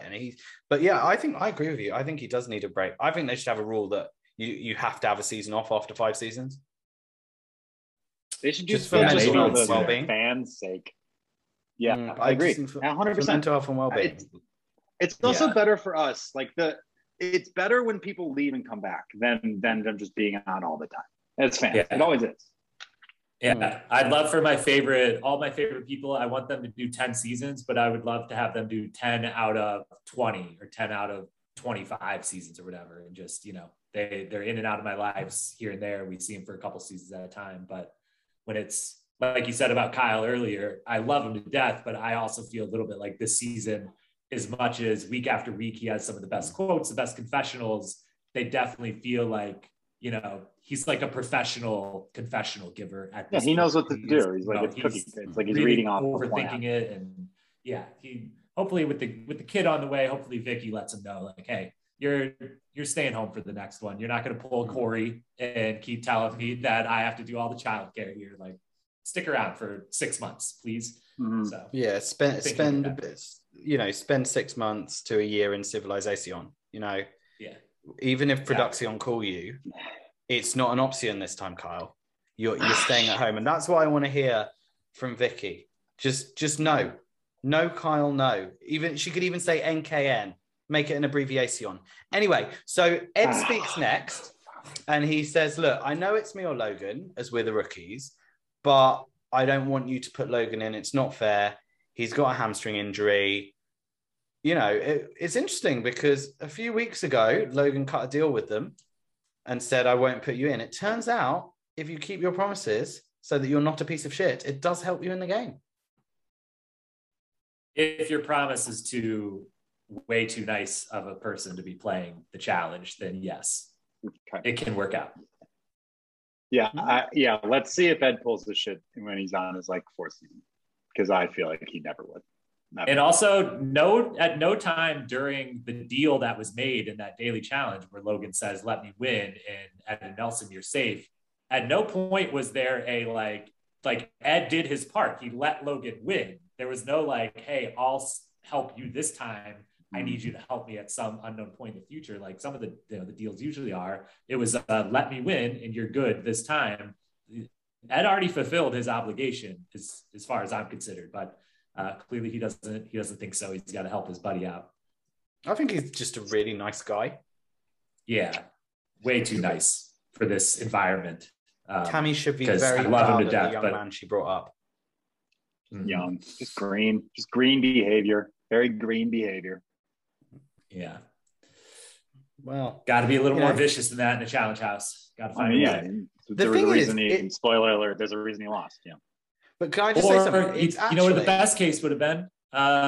Sorry to pull a classic George and get a tiny bit ahead of ourselves, but what if Ed would have gave this speech and said, you can't vote, Logan's hurt, he's my friend, vote me in instead. And then he would have went down there and been like, just kidding, Logan, come on down here. I'm just that would have been trying amazing. To win. I He'd thought I was probably still be in the game.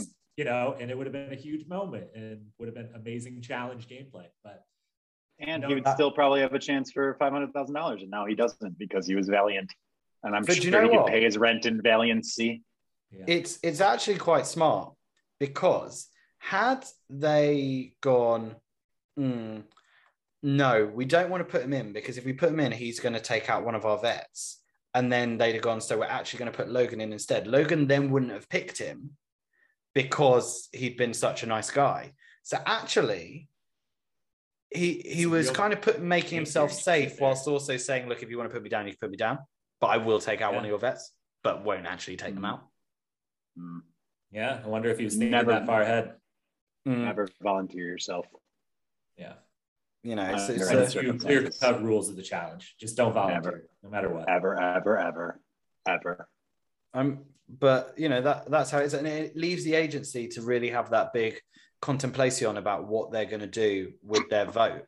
And Logan can't believe that Ed prefers the friendship to money. And if he knew how to cry, he would. Do you not find it weird he doesn't know how to cry? Hot guys don't cry, do they? I thought hot guys did cry, and that made them even hotter. Just classic toxic masculinity. You know what? I literally cried today. I cried while watching the episode because I thought about Logan not crying, so I wouldn't watch something that makes me cry every time I watch like a Cubs 2016 World Series YouTube montage, and I cried. And then I wrote that section while crying just to prove it to Logan that it's okay. Just let it loose, man. Yeah. What the hell, dude? When the first time he cries, how fucking bad it's going to be? It's when he turns that valve on. The tanks are full. Oh my God, they're so full. And sometimes as well, sometimes it builds like up a dying as well. Star. Sometimes it builds up and it just happens. It's that accumulation of everything. Son of a bitch. Ryan, real quick, I was picking it up off the picture behind you earlier, but do I take that last comment? Are you a Chicago native? You better believe it, buddy.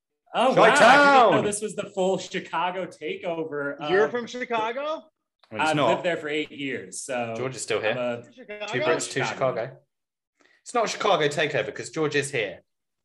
Fuck yeah, brother. Hell yeah. Shout out to the Bulls, 50-50. That's impressive. No, sorry, Levi. We're going to throw Jardinera at you and make you eat it. So what is this? Some Chi-Town association? You don't know what Jardinera is. What are we turning this into? A London versus Chicago competition. You know, what's win. going on here? Do the Americans We'd not win. understand what the English are saying? Do you need some translation? You know, I could do this all day. You want me to do a deconstruction of this joke? The only way the UK guys win a challenge of any sort is when a bunch of Americans join their team and win under your flag. So, you know. No, do you know what? It's a real shame it worked out like that in War of the Worlds too, because I had a high expectation. Shame or like, you know, destiny. Either way. Well, I don't know. You know, when you look at it, you know, it was all speculation. Anyway, let's get back to this. Let's get back to this workstation. Anyway, so Ashley can't believe Ed is risking $1 million for a friend that she's known for a month. I am 100% down with that. It's fucking bullshit. All this stuff as well, like after 2 episodes, when they leave and they're like, "Oh, I love you." No, you don't. You've known them about 4 days, and they voted for you as well. Fuck off. Don't know them.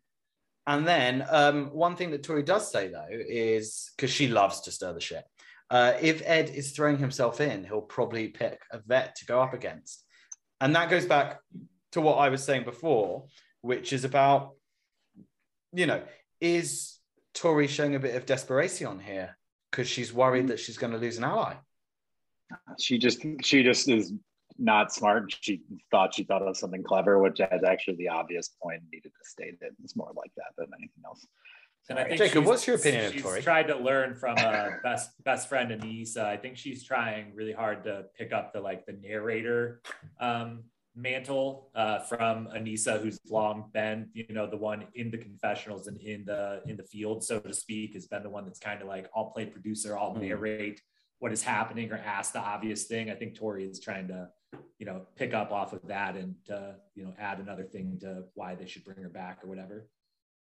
I think, you know, as I say, us independent challenge podcasters, we stick together. Some people get paid the big bucks from MTV, so I get it. Anyway. Soul podcasters. Anyway, guys, we need to have some recalibration on here. So at this point, CGI TJ, this is what George is. I want to get George in CGI behind me. If he's ever not on again. Hologram George. Oh my God. Wouldn't that be the best thing? But yeah, CGI TJ comes up on screen and says it's time for them to vote. And they choose to compromise Ed. And do you notice there's 6 of them, but there's only 4 iPads? So are they voting as a team or are they voting individually? Because I don't feel like that was ever made clear. 2 of them broke. Oh, did they? Well, I mean, they had a lot. And they didn't have yeah, they had Care. a lot more than 6 when it was everyone voting. Maybe sold I think them 2 all of them were like just like off screen, maybe to the side. But no, jokes aside, is it individual voting in the team or is it a team vote and we just weren't told? I honestly don't know. I really don't. Yeah. And we question. haven't had I any. genuinely don't. Both times everyone's voted has been like pretty clear cut, so there hasn't been any like bickering over who to pick or anything. Yeah, my guess is it's a team vote just because like they've stopped revealing the votes on the aftermath with the one for them. Right, that's what I mean. They haven't mentioned anything about vote totals. Although maybe that's because they're both clean sweeps. Who knows? I don't know. Maybe it'll come into play. That's a good question. I didn't think about it. I guess I just assumed it was just one vote. Well, I mean, ultimately, we're now in a position. Rookie's voted in. He's kind of made it clear that he's not going to be voting for Logan. So Nelly T does what we all need because we need Nelly T to just tell us stuff.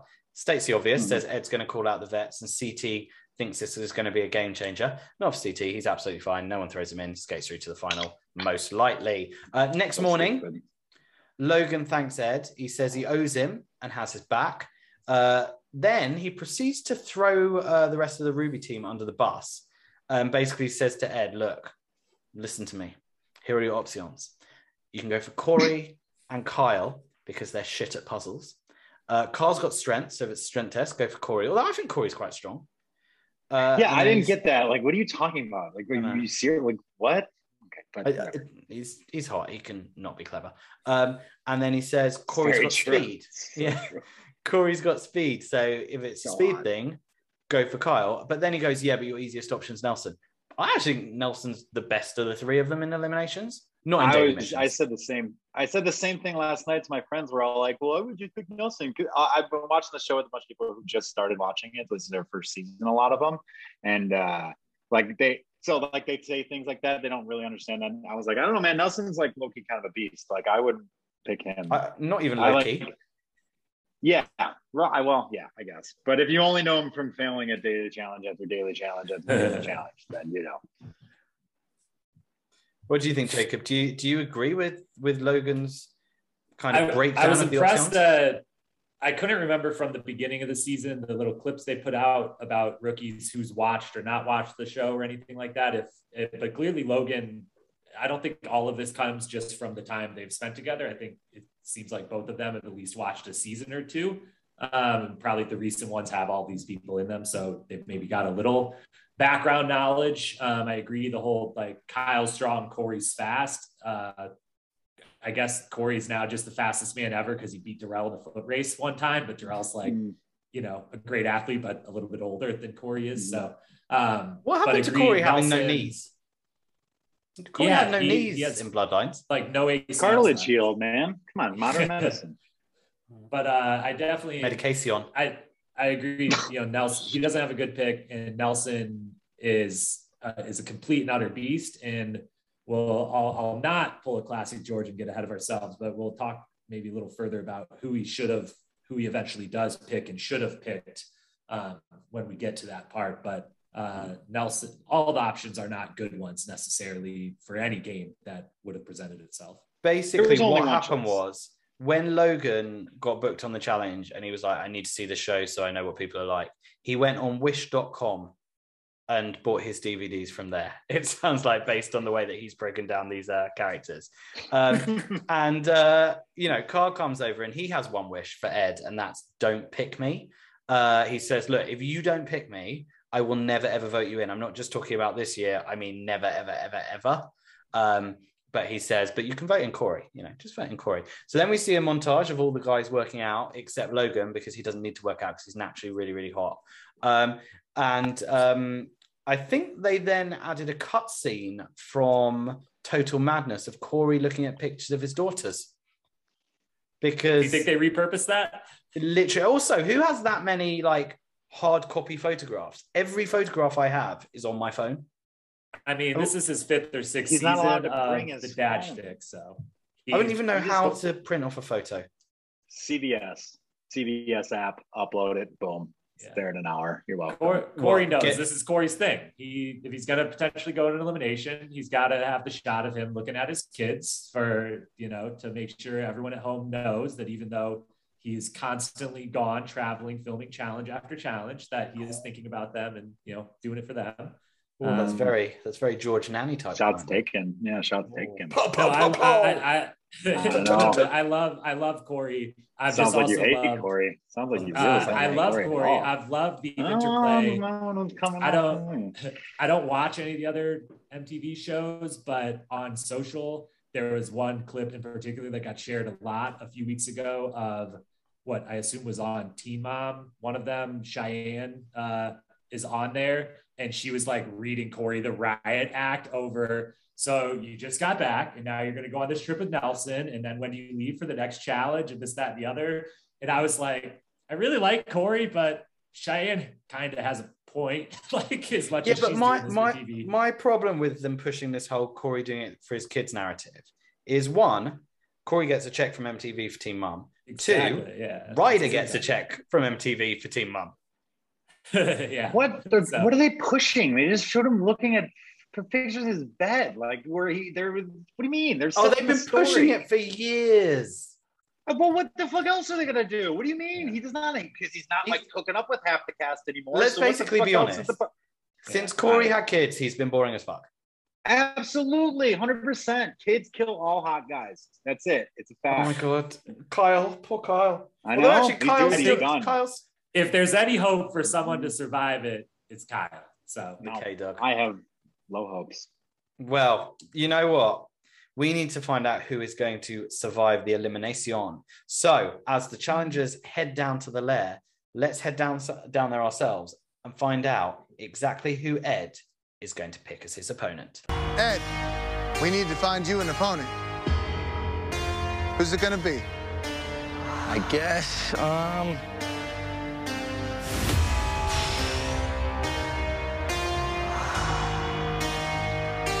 definitely not anybody from Sapphire Squad. So unfortunately, it's going to be somebody from Ruby Squad. I said earlier, I'm not going to send Logan down here. So I guess it's a split between Corey and Kyle right now. And Ed, shut up. I don't know if you're just like not all that smart. I thought you were like an engineer, but those options to me don't seem like the best options of your chances of coming back. I really don't know what to do. I mean, I'm great friends with both of them. They're both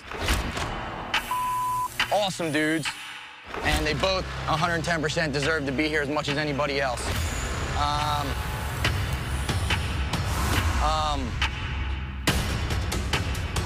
Tonight it's gonna be Kyle.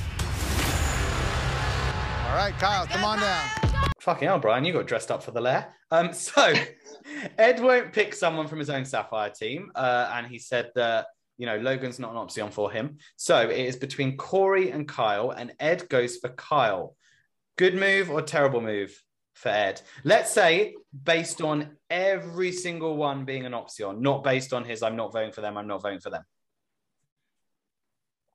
I mean, terrible from the fact that, yes, as we said before, he should pick Logan. But if we're taking Logan off the table and acknowledging that, like, he refuses to pick him and he's picking from the other four people, I would have had a hard time myself picking between Corey and Nelson, but I would have been picking between Corey and Nelson.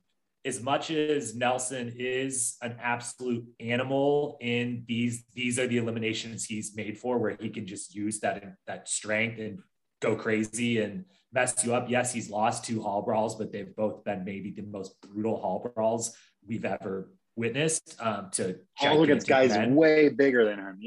Yeah. So that makes me not want to pick him, but at the same time, there is a lot of strategy in pole wrestle, and I think Corey, having been on, being relatively equal strength-wise and having been on so many of these shows and seen pole wrestle so many times, I think I would have went with Nelson just on the fact of he's not going to think this through. He's going to go full just strength and go crazy and try to rip this thing out.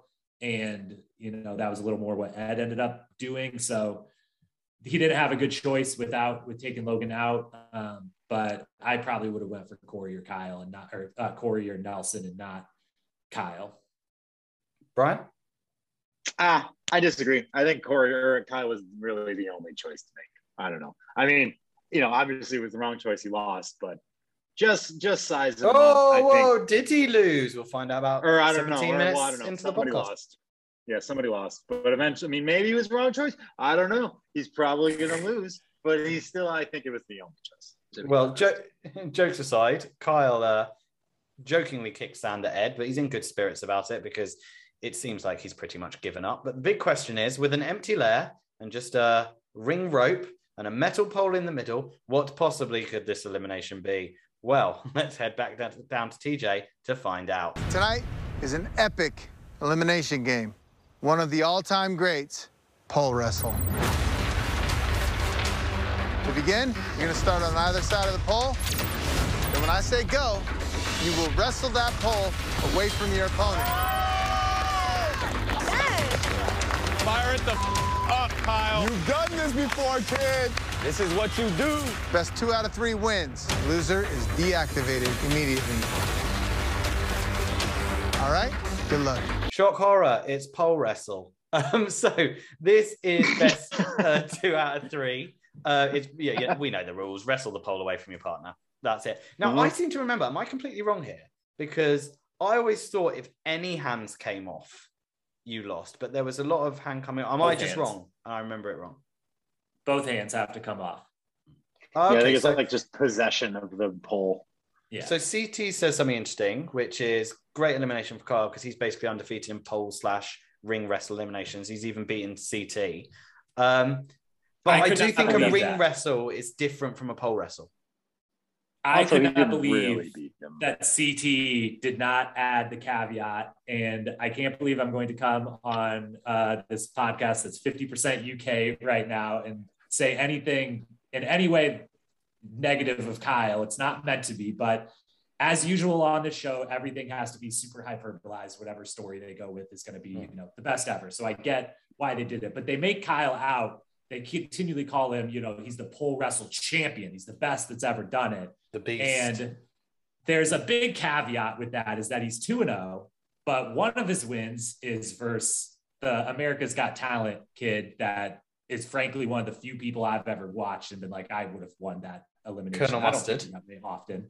And then the other one, yes, he beat CT, but he beat CT in a 3-person elimination where both he and I believe his name is JP were basically ganging up on CT. And I can't believe that CT didn't say something to the effect of Kyle did beat me, but because last season on Double Agents, that daily challenge, Kyle was the one that said last time that Kyle was the one that was like, yeah, but there was another person.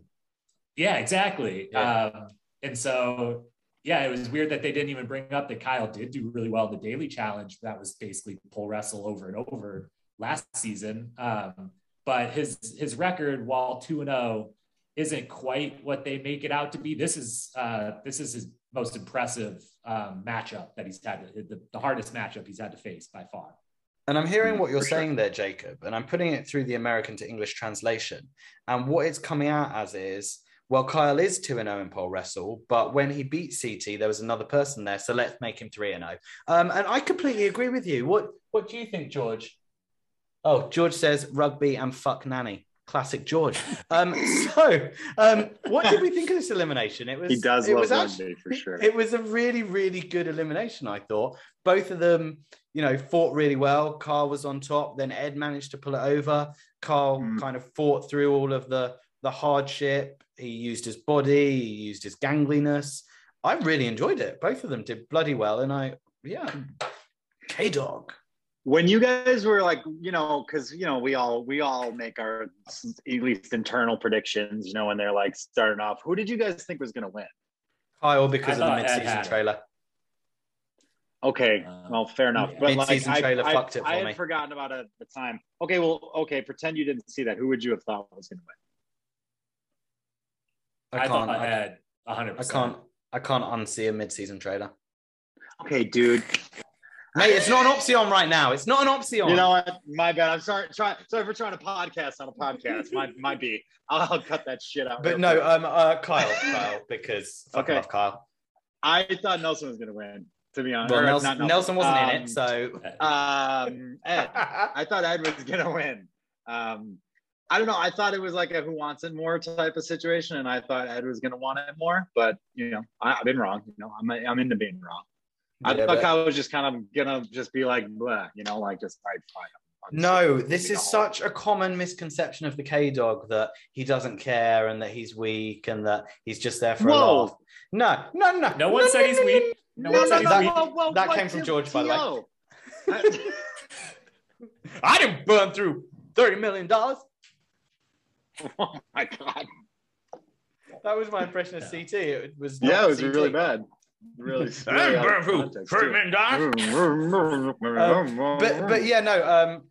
I don't mean like just from you. I know that I'm taking it quite literally because I love you, Carl. But I just mean in a sense like a lot of the challenges always like do you remember Nanny last year? Don't. I'm just gonna make a comment. You don't need to anyway. She was very much like, Carl's just here for a joke. I'd rather be partners with someone else. Kyle is desperate to win this, and he's got the heart of a Leon. Yeah, I was. Damn it, I was. I was wrong. I was super wrong. I was way off. Although I've been wrong about a lot of eliminations lately. Maybe I need to recalibrate my internal prediction clock. I much preferred this to the last pole wrestle that we had, which I found extremely uncomfortable to watch. The Fessy and Jordan one. Yeah, that was brutal. Injured Jordan. That was a bummer, but he took it well. And that's the challenge move that people like Bananas and Wes are willing to do. The shitty like, oh, he's injured and he only has one hand, and we're gonna put him in pole wrestle against the biggest guy in the house. Sure, why wouldn't we? They treated Jordan like everyone should be treating CTs. Like if he's around in the final, it doesn't matter. We got to get rid of him. That's it. If you have a chance to get him out, get him out. And I wish Ed would have had a little more of that in him for this. I definitely think Kyle had the strength. He has the strength. No one said that he was weak, Levi, but well, some of the challengers have, but no one on this podcast has said that. George, yes, Nanny said it once last season, but stop it. But the thing that won it purely was the experience definitely mattered, because Kyle used his feet in a very, very impressive way in this. And that's kind of the hidden part of the pole wrestle. There's one part in the first round, Ed ends up on his back immediately, which is not where you want to be, gets out of it. He does very reminiscent of the first episode of All Stars when Letarian slammed Ace into the ground over and over and over. Ed picks Kyle up once and slams him down, but Kyle is smart enough to know I can wrap my legs around this pole right now too and put my whole body weight on it and be able to hold with 4. And then also uses them later when there's a moment in the second round, Ed gets the bar on his chest with Kyle flat on his back in the exact position you would want. And Kyle's arms are just too long. They can still reach around, and he reaches around with his feet yet again and doesn't let Ed get their bodies away from each other. So Ed was going full, like, I just got full upper body shoulder strength here. And Kyle was just had the experience to know, like, you know, I'm gonna weather the hurricane, as Ashley so rightfully called it, and Hurricane Ashley, everything I've got, used my intelligence, and that's where that strategy. This elimination feels like one of those. There's no strategy; it's just who's stronger, who wants it more. But there is a lot of strategy involved in it. Just the way it's a wrestling match. Wrestling is very mental as much as it's the most purely physical thing you can do. There's a lot of mental elements to it. And that is the fantastic, intelligent, well thought out analysis that our listeners and viewers have never heard or seen on this podcast. I'm joking, George. You don't. I told you I like the sport aspect. I mentioned I like the sport aspect, so I get pretty into the like how do you actually do this. And I mean, speaking of sport, I think Ed was an absolutely fantastic sport, and that's one of those eliminations. I know Carl clean sweeped him on a 2-zip, as you guys call it. But no one came out of this looking bad. No, not at all. Great performances all around. And I was going to say, I don't know, I'm English. But I was going to say who impressed you in this elimination, but let's be honest, they both impressed. Yeah. Cool. Yeah. Okay. So, the you know who impressed me honestly is whoever uploaded the effects package to the editing software that the people use, because they went through all of them. They were changing colors, there was slow motion, there was like lighting effects. They did all of it. It was amazing. They were just like, how many of these little tools can I use on this drop down bar? And they used all of them. I think it seemed like it. That's who impressed me. The post-production on this need to get a lot more credit than they're getting. I mean, we're all giving them credit, but I just mean in general, like awards and all that shit. But I need to say something very important. So Kyle wins the elimination. Woo! It's exciting stuff, yeah. Unfortunately, that ends Ed's time on the challenge. TJ says what I think we're all thinking, which is we really, really hope we see him again in the future. Gents, what do you think of Ed's rookie season? Favorite rookie, far and away. Great. Loved him. He showed his personality. He did well. He played the game. Good. I'm into it. And I think for the sake of the other people in the house, Ed is the type of person that the rest of the cast are going to, if they're ever asked, you know, who do you like, not like, who do you want here? Ed is the type of person that can make that, you know, torture chamber of a house where you have no connection to anything for weeks on end, months on end, can be the one that's like, I will just dance out of nowhere for you. I will make up silly games because that's what I do in the super small town place that I live, like whatever. He brings a lot of fun to the house. So I think we as viewers, I think it was pretty consensus, liked him a lot, but I think the people in the house really, you could kind of tell when he came in initially and no one knew who he was, that just from, they all reacted in such a way that was like, oh, just from the 10-day quarantine, they already love this guy and like love having him there. So I'm confident we'll see him again. Hopefully, seems like a guy that would want to do it again. So I don't know who would say no in that scenario. The first quarantine or the second quarantine, open brackets, allegedly close brackets. Anyway, speaking of small towns, Bettina's from a small town. So Ed, unfortunately, is deactivated from the challenge. And as we say, hopefully we'll see him again. Fantastic addition to the show. But the big question, what's Kyle going to do now? Is he going to stay with Ruby? Spoiler alert, definitely not. Or is he going to join CT and Amanda in Sapphire, or infiltrate the best team in the game and take someone's place in Emerald? So for the final time, let's head back to the lair to find out what the K-Dog decides to do. So now, you have a very big decision to make. Do you want to stay with the Ruby cell? Yes. Yes. Ruby! Or do you want to infiltrate and steal a spot on any other cell? Kyle's got a big choice to make right now. Either he comes over to Emerald and he pisses off a literal vampire, or he goes to Sapphire and he pisses off Nelson, or he goes back to Ruby and continues to suck.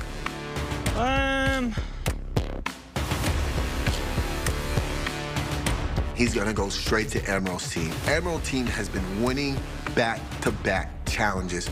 He would be smart to go to Emerald's team. There was something my grandfather said to me on his deathbed. He turned to me and he said, if you ever get the chance to leave Ruby and follow CT over to Sapphire, do it.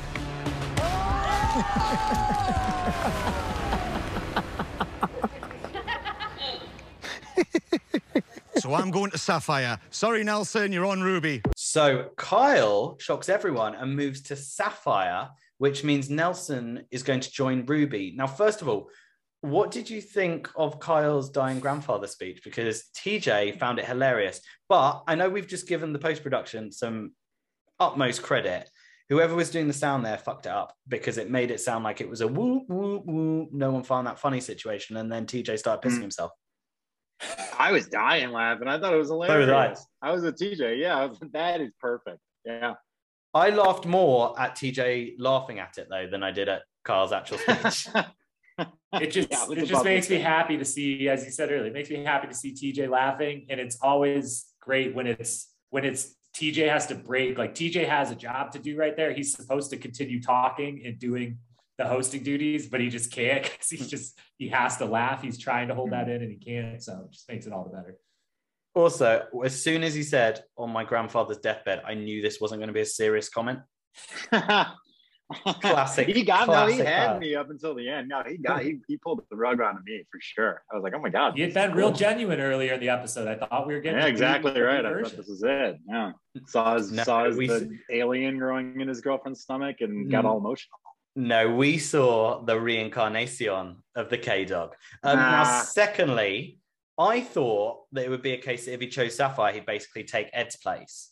I didn't realize that he would then basically pick someone to move the other way. What did you guys? What was your thoughts on it? I thought if he joined Emerald, he would do that. You're right. Yeah, I was doing the same thing. I was like, wait, what? Why does he get? They didn't explain it to us, but they clearly is one of those. They explained to them because we find out because Kyle quickly and confidently says, "Sorry, Nelson, you're over to Ruby." So they clearly knew, but we as the viewer, I had no idea. As a viewer, I was like, what? Yeah, I was like, great pick. Why would you not just take Ed's spot? And you got a stacked team now, but you're on the team that I thought was slightly the best anyway. So I was pretty shocked when Kyle confidently was like, sorry, Nelson, there you go. And they swapped places. But I guess after the first episode of the season, when there was 17 new partnerships, I made a conscious decision and I'm not going to take a lot of stock in what happens as far as the partner moving and stuff goes, because it's clearly just too hypothetical to keep up with, and B, it's gonna change from week to week very clearly, and it did. So that's why Tori was a new partner every week, so I didn't even care to think. And I'm kind of thinking the same. I'm gonna just not taking much stock in this, especially now that I know that they can make someone switch with them. It's it's gonna change every week pretty much from here on out. So I don't know. Yeah. I'm not going to, Kyle might be on a different team in a week. So I actually thought what he'd do was take Josh's place and go on to Emerald. Do you think he made the right decision? If he knew that he would be sending Nelson away, then, I guess I probably would have also, if I was him, probably would have went for the green team and I would have switched with Emmanuel. I would have went, because if you switch with Josh, you're pissing off Casey, who's and Josh will cry, leading that a little bit. So if you could jump in and say, like, I'm replacing the rookie, but either way he picked it, he was going to be, the only way he wasn't the male target of his team is if he went back to Ruby and he still had Logan to kind of lean on, as like, if we lose, we can send in Logan instead of me. Now, if it's a male elimination and they're picking from Sapphire, it's him over CT getting thrown in. If he goes to the green team, they're probably picking him, sacrifice as well. So he didn't have a great spot to find himself. I think again, if that, you just laid out so many hypotheticals. I think it's as simple as, you know what, I'm going to hitch myself to the CT wagon. And I think that was a lot of it was like as simple as that. Like, I bet he feels if I'm with CT, like there's a good chance we're going to win. So like, I don't have to worry about leaving. Although I guess technically he does. I don't know. See, again, we're going into the hypotheticals again. It's just, I think that it's as simple as I'm going where CT is. Yeah. And CT's not sure how to feel because whilst Carl's good, he's disruptive. But CT should be happy because it means for the 27th season in a row, he can do Carl over. Nelson's really pissed off, which I thought was really weird because I thought he'd be like jumping for joy to be on a team with Corey because Corey's really happy to have Nelson on his team. Do you think it's just Nelson being like, why'd you pick me? I think it's like also it's the whole narrative of the Ruby team sucks thing. I think he thinks that he went to a worse team. But Nelly T's moving to Ruby to be with Corey and join up with TYB on MTV. Nice. There it is. Keep going. And I'll start talking about Tori now because she can't believe that Emeralds dodged the bullet, but she knows that eventually this game is going to turn upside down. Crazy or wacky, or you well, speaking it down. Who traded down? Who traded up? Kyle, up or down? One word from both of you. Up. Nelson, up or down? Down. Also, maybe up. Oh. Okay, so Ruby, stronger. That's only because I think that him and Corey should have stayed on the same team to start with. I think they overthought that a little bit too much before, and I also thought it was hilarious that Corey in this episode says like, oh, I've been waiting forever to like be on a team with Nelly. And it's like, you literally had the choice to be on his team last week and you chose not to be on his team. But, like, I'm glad you're back together because that's how it should have been. Good point. It's the love story we all want. Let's go for stronger or weaker. Ruby, now are they stronger or are they weaker? Stronger. Yeah, stronger. Slightly. And Sapphire? Also stronger. Yeah. Interesting. Kyle's better than Nelson, but Nelson brings much more team unity and everyone likes each other now in Ruby. So they both win. Guys, let's also not forget Nelson's lost 44 daily challenges in a row. So like, what are we really talking about? Like, of course, yeah, but with next week being the 500th episode, of course, it's a real curse. He's obviously going to win it next week. It'd be amazing. I have a bottle of champagne in my fridge. I've been waiting to open all season. I'm going to open it then when he wins. Well, did you go grab it last week? Did you consider going to grab? Did you get fooled last week and consider going to grab it when he did? We're never fooled. I considered turning the episode off. I considered just being like, okay, it's a good episode this week. Now, what I'll say, guys, we've now gone back to 498. Next week is going to be 500, but this ends our discussion of episode 499. Before I ask you guys what you think about the episode, George, your thoughts? Hello, Redditors. Hello, Challenge fans. Hello, Brian, and hello, Challenge historian, and most of all, hello, Levi. I'm so sorry I can't be with you this week. Got a last-minute call from my handler. I'm checking out. There's enough spy jokes in this series already. I really should have prepared something. Basically, I want none of you listening to enjoy this episode as much because I live in constant fear of Levi replacing me. Never going to happen. I know Brian will be a wonderful stand-in. I'm actually really annoyed I don't get to meet the Challenge historian. Just first few random thoughts from this episode. I'm not going to try and step on Levi's toes, so they're all very, very inconsequential. Corey's boot camp looks like the budget version of Nelson's. The line from Kyle about watching a birth being like watching your favourite pub burn down, I think potentially might be the greatest description of that I've ever seen. Classic George. Big fan of Chelsea Dagger by the Fratellis getting a play in this episode. No idea if that will land. Emmanuel has really great legs. Corey's got a wonderful rig. I forgot how much I missed TJ's laugh when people stack it and nearly fall. So thank you, Big T, for literally taking one for the team there. Yeah, I think that was legitimately potentially the worst challenge Josh could ever have tried, the big clumsy goof.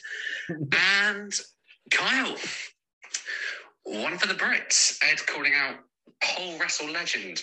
Bit of an overstatement, Kyle. But yeah, did it for his kids, did it more successfully for his kids than Corey. And I hope you enjoy the pod. Have a wonderful day, and I'll speak to you next week when I will be no longer in my 20s. Cheers, guys. Love you all. Bye. I love you, George. What did you guys think of that episode, and who impressed you? I think it was Logan impressed me, and I thought it was a fun episode. Logan looked really good in that towel, like better than I expected. To be honest, I knew he'd look good, but like. And who impressed you as far as the actual game as opposed to the wank bank? Oh, right. Oh, I thought that's what you're asking about. Oh, the game. Kyle. He, fighting adversity, came back. That's pretty cool stuff. That's how it goes. Did it for the Queen and country. That's it. For the Jacob? Queen. Yeah, I would say one of the better episodes of the season. Kind of got a little of all the different elements of the challenge in it. And as much as, I want to keep pouring one out for my guy, Ed, definitely who impressed you is Kyle. And mostly because winning the pole wrestle after halfway through the episode, I was on the same wavelength as you guys of like, seems like he needs a break. Seems like he maybe doesn't want to be there quite as much as normal. And if that's the mood that you're in at all, going into a pole wrestle is all that more tough. Any elimination where like you've got to be locked in and really, really want to be there. So to see him kind of come do the full cycle of he's ridiculing his team, now he's making up to his team, he makes the mistake, he doesn't seem like he wants to be there, and then he wins an awesome elimination.